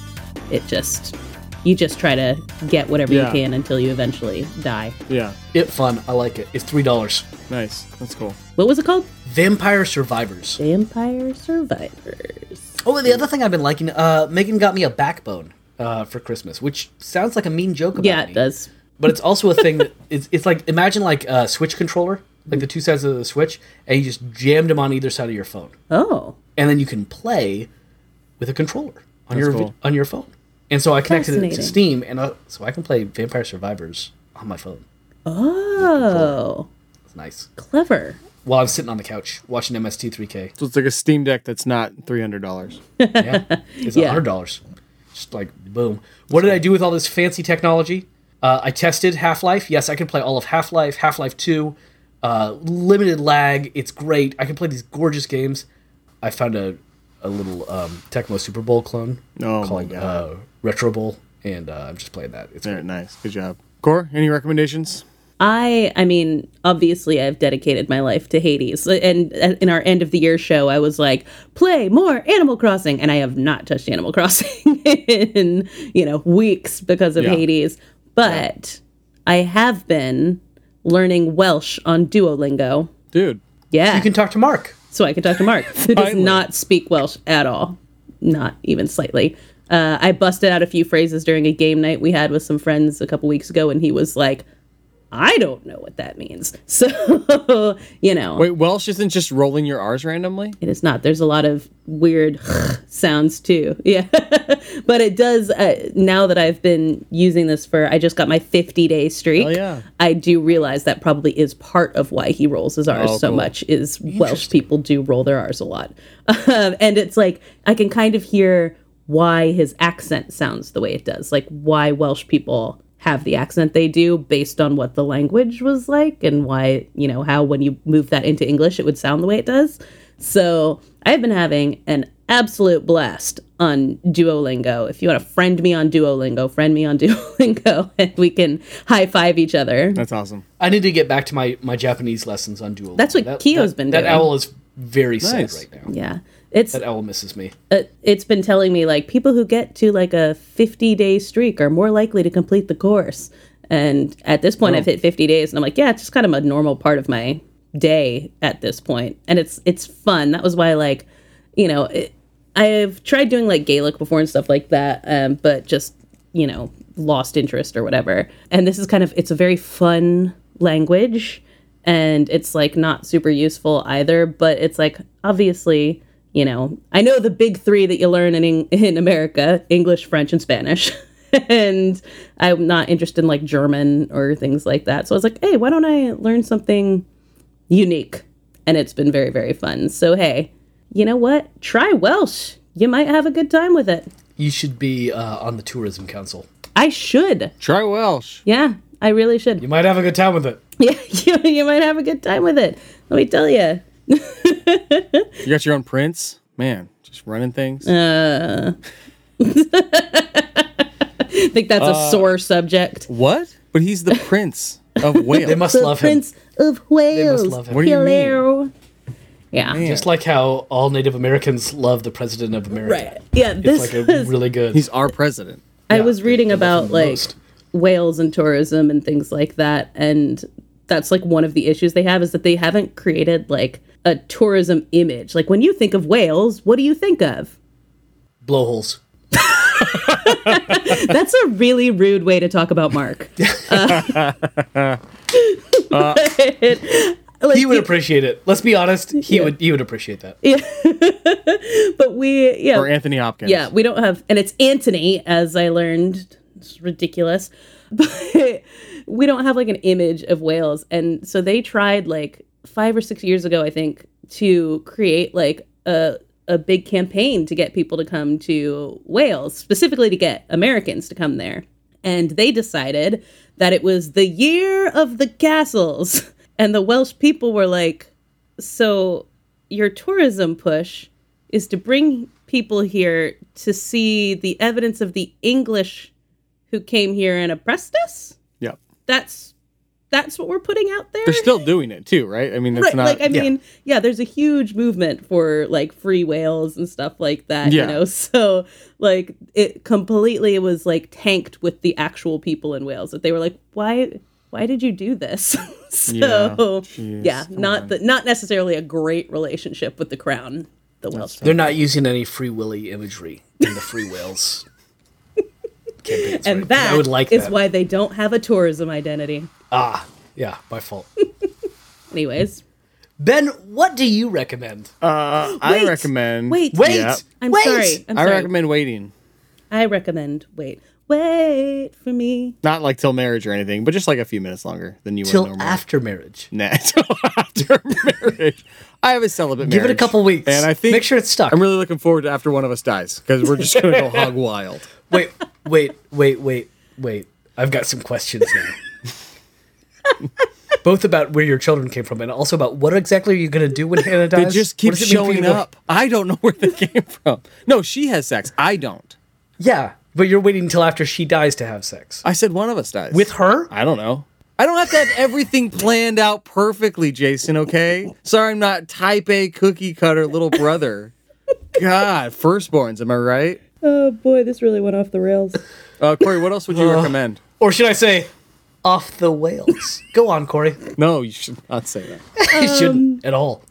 I would also like to recommend a book that I just read for book club called My Sister the Serial Killer by Oyinkan Braithwaite. She's a Nigerian author. It is a book about a Nigerian woman whose sister can't stop murdering boyfriends, and then having her help to clean them up. Nice. And it's her sort of wrestling with her love for her sister and family obligations and her own personal life, and whether, you know, what she's supposed to do about this. The fact that she's like, my God, my sister is just like murdering men, and trying to like convince herself maybe that's not what's happening. Maybe they do deserve it. And she really is fighting back. And it's a very short, quick read. And it's not what you expect the book to be when you start reading it. And it's cool to read a Nigerian story that, like, I think often when we get anything that's popular from Africa here, it's always like, oh, the sadness of Africa. Sure. And, you know, things like that. Like very like,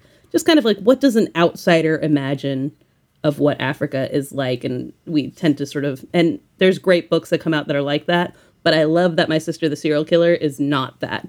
That it's like, so this is what being like a sort of a rich person in Lagos is like, and mixing that with the family dynamics of Nigeria in general, and getting to see like a different picture and just like a straight fictional take on life in Nigeria is very fun. So My Sister the Serial Killer, Oyinkan Braithwaite, highly recommend. Nice. You'd have to be a rich person. I mean, have you seen how much Legos cost? I hesitated. Not long enough. And then I decided, you know what? I made enough jokes about whales that were all stupid puns. I'm doubling down. I made a music. Nick Gates and I decided to make some music together, some sweet, sweet music. Glorious. And we did. And we made 12 of them, and we put them together in an album form, and it comes out next week. It's called Twin Sons. Wow. It's you can already pre-order it on Apple, iTunes, whatever it's called. I couldn't figure out a way to do that for Spotify, but it'll be there February 2nd. So by the time this goes publicly, it'll be available everywhere. It's going to be on like 30 different services. So most likely it'll be on whatever service you use. It's even available on Instagram stories already, which is exciting. How do I not know that this exists then? I don't know. But it's called Twin Suns, and Suns is spelled SVNS, like the old Greek way. That's an important distinction. Like the old Greek way. Yes. But yeah, you can go to twinsuns.com and pre-order it there, pre-save it there. Twin Savans. Twin Savans. Twin Sevens. Yeah, and we're very excited Well, about that's it. It very was really fun exciting. to put What together. genre of music are Oh we my talking god, about here? that was a battle, right? Figuring out. So it's instrumental. Okay. No vocals. A lot of samples, a lot of loops. There's electronic. We officially are in the alternative and rock categories that we submitted to, because there are guitars and drums. It's very. My songs are almost, not entirely, but all of my songs have guitar and drums in them. Very like drum centric, and probably half of Nick's songs, and it's split. He wrote 6 songs, I wrote 6 songs, and we interspersed them, arranged the album that way. So it's almost every other. It was hard to figure out a genre, so I'm interested to hear what you two, when you two hear the album, what genre you would put it in. Try to name it. Yeah. I would love to hear it, yeah. But there also just weren't like, it wasn't a limitless amount of genres we had to pick. Of course. Alternative was just kind of the one we're like, all right, we'll put it there, and people can put out whatever playlist they want. Yeah, it's like trying to put a genre on your podcast. Like, what is this? Is there a gaming one, or There probably I feel is like a gaming one now. Jack of all grades is under like lifestyle or something. Right. that, yeah. Hobbies. I think we started under hobbies. Yeah, there you go. When we 7 years ago, and I haven't readjusted it since, but right. But yeah, it was really fun to do. We just finished mixing and mastering it a couple days ago, and it's all scheduled to go. We uploaded it yesterday, so it's all very exciting.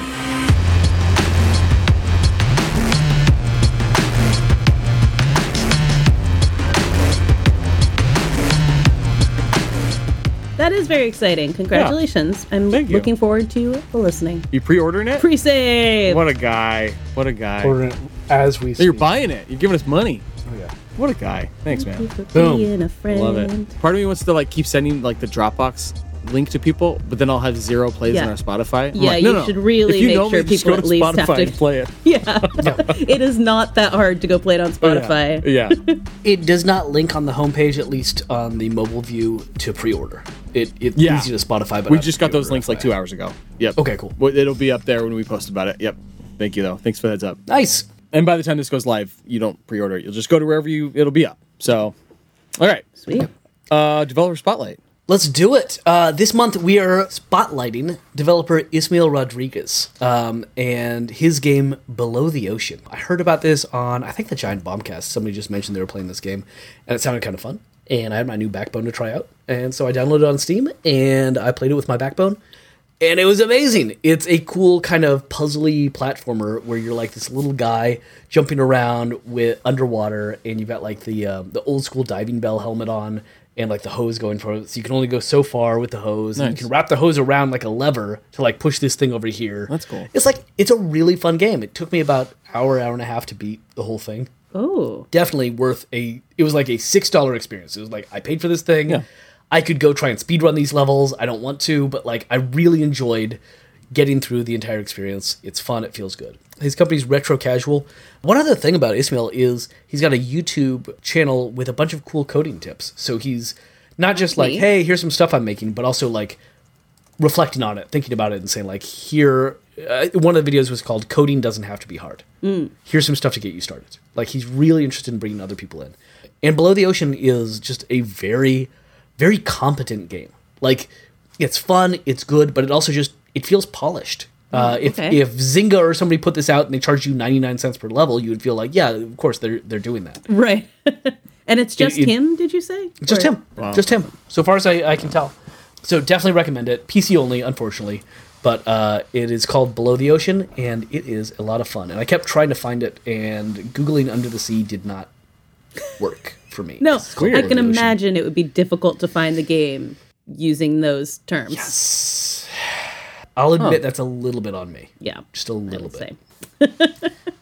And then, also this month, for the first time in a long time, we have Monf in the News. Monf in the news.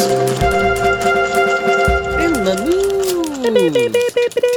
news. First off, because we have to talk about it, This is called Ben and Jason Try to Explain to Corey Why Something Matters. Yes, I am ready for it. First off, the headline. 68.75 million. No, billion. we will not do that. We will not do that shit. It was not 69 billion. We will round up. We will use round numbers like normal people do, and we will say something the New York Times is unwilling to say. Microsoft acquires Activision/Blizzard for $69 billion. Nice. Thank you. Thank you. I was trying to think of things to compare this to, and it's tough. When Disney bought Star Wars, that was $9 billion. Wow. Oh, okay. I think the Bethesda one was a big one. Yeah. Find the price on that, because it's not going to come close. Yeah.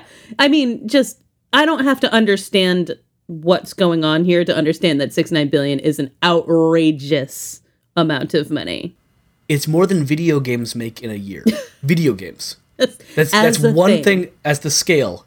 Yeah. It's more than video games make in a year. 7.5, so it was 10 times the price of the Bethesda.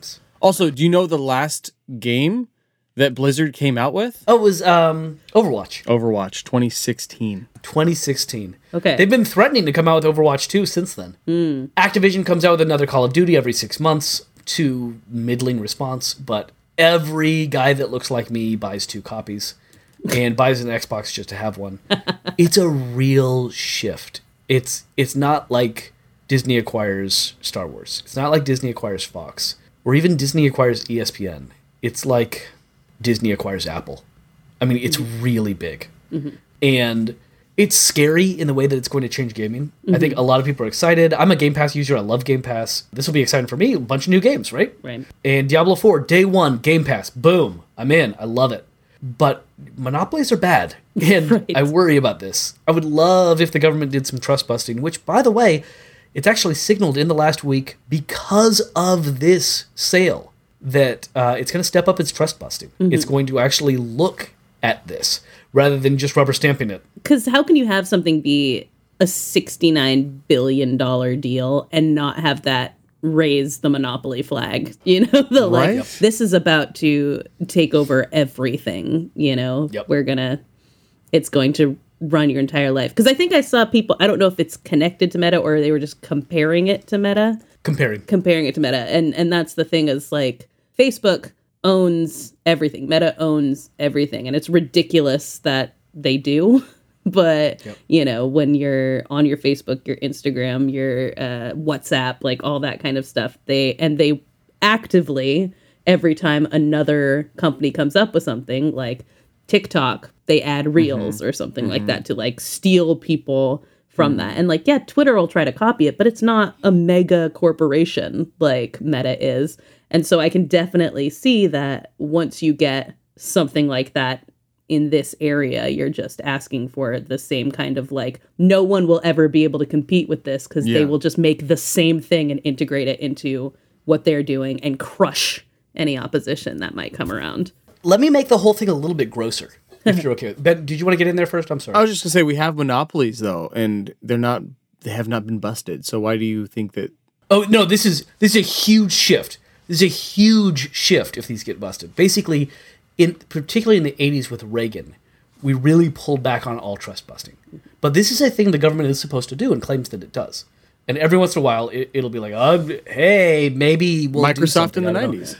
Yeah, and you'll see like bust down Microsoft. Yeah. That's like the last time you really see that, because there will be times like with like NBCU and Comcast and all that kind of stuff where they were like, should we break this up? And I don't think they ended up doing that. I think it's still they were able to continue that merger and everything. So theoretically, they have their eyes on it, but they've been signaling that they will slow things down on this. Now we'll see, but that was a huge shock to people. And that's what makes me think something hypothetically could happen. I don't have a lot of optimism, but it's good to at least hear them say something. Mm-hmm. I want to make it grosser for a second. The CEO of Activision Blizzard's name is Bobby Kotick. I have heard that name a lot. This is the main story for me. Yeah. You've heard that name because he's run a company that was full of serial sexual harassers. I believe he himself has been credibly accused of sexual harassment. Certainly of allowing and encouraging an environment in which this happens. Yeah. And when a lot of this came out in, I believe, December, I believe it was 1 month ago, a Yeah. huge bevy of documents. I mean, not that we didn't know things before, but like a huge bunch of stuff came out. Yeah. There's also pushes to unionize, another thing that's happening here. And the statement from Microsoft at the time was, we are going to examine our relationship with Activision Blizzard. Guess what they did? They examined it. They decided the best thing we can do is look at this big hit Activision Blizzard just took in the stock market. We can buy them cheap now. Yeah. And if you don't believe it's monopoly, know that PlayStation's stock dropped by, I think, 10%. Oh, yeah. When it was announced. Yeah. I mean, this is huge and upsetting. Now, fortunately, the day after this was announced, a small group of QA testers at Raven Software, which I believe is part of Activision Blizzard, announced that they were unionizing. And it's a really interesting point at which the unionization can happen, because it was just the QA testers. It's a large group of people who are often the least appreciated, who can work together. If they can start connecting with people above them, people in different places, that can start to get some movement. And another piece of this Activision Blizzard thing is one reason they wanted to sell so badly is to shut down the unionization that's happening. Of course, yeah. Hopefully, my dream would be that within the next 5 to 10 years, we see an actual union in video games, an international or national union. Yeah.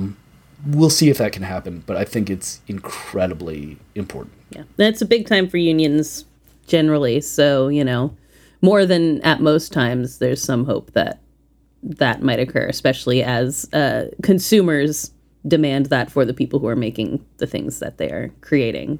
If we are behind the fact that we won't buy things from companies that are union busting and things like that, they still need to make their cash. So, maybe we'll see.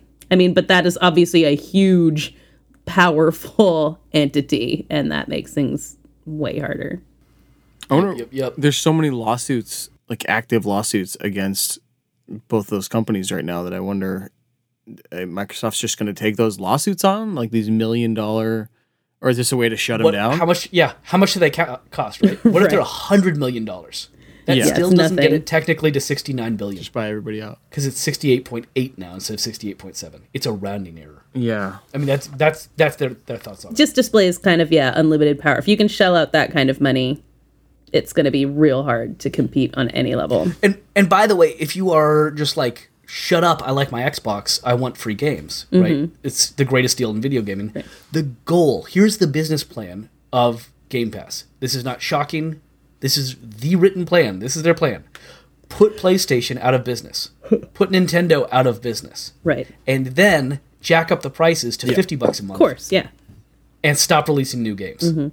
Until they're the only place that makes video games. It's the same business model as Uber. It's the same business model as Amazon. And Amazon has largely been successful at putting everyone else out of business while operating at a loss until they can just take all the money.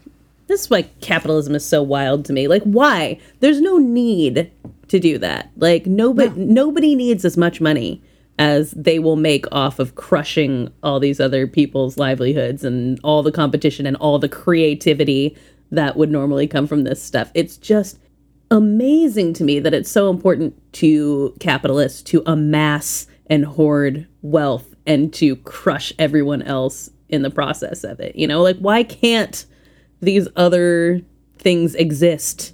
Why do you have to kill them? It's not that Instagram or Meta is I think we can do Reels better than TikTok can do TikToks. That's not why they're in the game. They're in it specifically because they do not want anyone putting their eyes on anything other than their app for any length of time. And you're you make so much money. There's just no reason to do that. I hate it. Everybody on the planet could be fed and clothed and homed and live a life of leisure. Yep. And have health care and work probably fewer than 20 hours a week, honestly. It's true. And yet this is what we get instead. Hey, great news, everyone. There's 3 new Star Wars games coming out from Respawn Entertainment. They lost their Star Wars license, meaning they're no longer a monopoly on that. So, yay. And they got 3 new games. It's going to be a sequel to Jedi Fallen Order. Sorry, I don't have the enthusiasm that I had 10 minutes ago to talk about this. But they're going to be cool. It's going to be a first-person shooter and a strategy game also. Yay. Also, be prepared for thousands of layoffs from Blizzard and Activision, because that's what happens with mergers. Yeah. They don't need HR people anymore at those ones because they already have their own HR people. Yeah. Here's one thing I love to remind people about video games. I teach a video game class to college students, and inevitably I have college students who want to go into video games and do game design. Afterwards, I talk to them about just what a toxic environment it is. How everybody who works there is below the age of 35, because at 35 you burn out and you leave. That's kind of built-in part of the price. You need more than exposure. If you, and speaking of exposure, if you, let's say you work on this new Star Wars game, Jedi Fallen Order. Yeah. They hire you to do some Foley. Yeah. Right? Would my name be in the credits? Oh boy. Well, here's the question. Did you work there the day that the game came out? Because if they fire you the day before, your game isn't in the credits. Oh, my name is. And by fire, I mean just not renew your contract, because your contract is actually written Right. to expire the day before it comes out. Right. And then what happens is then you have to interview, and you literally, because you signed an NDA, cannot tell people you worked on the game. And so what you say is, I worked on a AAA sequel to a major IP owned by Disney, space opera. Period piece. In which, yeah. Golly. And you just shred it. You're like, I worked on the giant horse game. I'm actually the guy who made the horse's Right. testicles change based on temperature. And they're like, oh, Red Dead Redemption 2. Yeah, I read that story. That was you? Okay, cool. Yeah, I'm not in the credits. I can't say that. Right. Yeah. Whew. Games suck, man. Yeah. Let's talk about games. What's Yay, our next go game? video game. Corey, I don't think we've talked to you about this yet, but Ben and I had an idea. No, I have no idea what's coming next. We want to cut you out. We want you out for the next game. Out. Out. All right. Yeah, that was it So- was a 3-year trial period. The probation period's over. We were all right, we're going to pose this and we'll see if you're into it. I don't even remember what Jason's gonna say right now. I'm excited. We're going a different direction. We no longer require. All right, Keo, get on in here. So Damn So it. Ben's favorite Every game- time. Ben's favorite game of 2019 was Outer Wilds. Maybe one of his favorite games of all time. They did a DLC, and we want to play that. Corey, let me tell you right now, you will hate this game. Yeah. You are more than welcome to join in. I think you will love everything about the game, except for the actual playing of it. Mm-hmm. I think it is everything that you will hate about making your thumbs do things. That is my feeling. Okay. Yeah, that's definitely very fair. The game itself, you'll love. If you want to watch playthroughs, if you want to just like interview us and come join it, fine. If you want to be like, cool, month off, I'm great, good. But they did a DLC. I started playing it. It's amazing. Ben's going to start it soon. Yep. So we could do that next month. What are you playing it on? What Xbox. I'm playing on Xbox. But it's on. Can you Twitch that? Yeah. So, You want to stream it together? I'd love it. Twitch it. Twitch it. I love it. Twitch it. And I'll blend it with. I've been doing Twitches for class too. Oh, Yeah. nice. So I'll invite you. We've been doing Friday night Twitch. Yeah. I'll invite you in. You can voice over as well. It'll be great. That's awesome. Perfect. Sweet. That sounds good. Let's do that. And Tyler will be our guest for that. Because he. Wow, you sent had me a already screenshot. moved to replace me. Yeah, no, you're gone. You're not invited onto She's the not podcast. coming. You can watch Jason play if you want, but you're not going to. Tyler sent me a screenshot right before we started recording tonight of him jumping in, so he's ready to go. And then Corey, the next month, I'm figuring going under 2. Just let us know. We're in. Yeah, whatever Corey wants. The next month. I get the boot, but then I get to subject you to whatever. Yoku's going under. Yeah. Whatever it's called. I don't know about that. I am very interested in that Metroid game that Mark has been playing and is obsessed with, Metroid Dread. Oh yeah, I've heard good things. Yeah, he seems to be into it, but it is I like wanna get- I'll play $60, that. so I don't That's know. Yeah, $60. $60. So I have to get a lot of play out of That's that. on so Switch, yeah. We'll see about that. But anyways, I was telling my co-teacher about the $3 Vampire Survivors game, and she goes, $3? maybe I'll torrent it. No, and I was like, I want to come on. murder you. yeah, I'm so angry right now. That's funny. that's ridiculous. Go torrent Red Dead Redemption 2. Don't Yeah, torrent right? this. Good grief. All right. So I'll see you guys in 2 months. Echoes of the Eye. Wait, no. Will you be on the... Well, we'll see. Hopefully you can come on the podcast if you're able to watch a bunch with Jason and experience that. If you want to come on the pod, we'd love to have you, obviously. Oh, I'm glad I'm invited to my podcast. I don't know. I'm trying to not... Fuck me. You know what I mean? I'm trying to make it so it's not like you're out of You're here. just digging further into the hole. I know. All right. Shh. Anyway, I'm not the one that invited you to watch me play. I will not let you watch me play, okay? Jason's the one that did that. It's becoming more and more clear. Ben just hates me. Yeah, so yeah, exactly. It wasn't a faux pas. I'm just mean. I just don't like you very much. Come on, get out of here. Okay? So yeah, Tyler Weevil. That's his name. Tyler Weaver. He wobbles, but he doesn't fall down. He does not fall down. Nope. Pretty amazing guy. Will be joining us next month. And you can find us at menoflowmoralfiber.com. On Twitter, we are at MomphPod, and Instagram, Facebook, email, we should probably say that one, is momphpod@gmail.com, MOLMFPOD@gmail.com, and our Patreon is patreon.com/momph, MOLMF. And always, thank you to all of our Patreon supporters. Thank you especially to David Botluck, our Patreon producer. Really could not do the show without him. And I've been talking a lot about Hades with him, actually. And we're going to have him on a podcast soon. He sent like a whole list of games that like half of the games he sent, it was like 20 games. And I think half of the ones we already have like loosely in our schedule of like, we need to get to this game. So we're going to have him on in a few months. Maybe that'll be our after Echoes of the Eye. Is that what it's called? Echo? Yeah. That sounds weird every time I say it because it's not a thing. Echoes of the Eye. No. Echoes of the Eye. Cool. Those are just words that go together.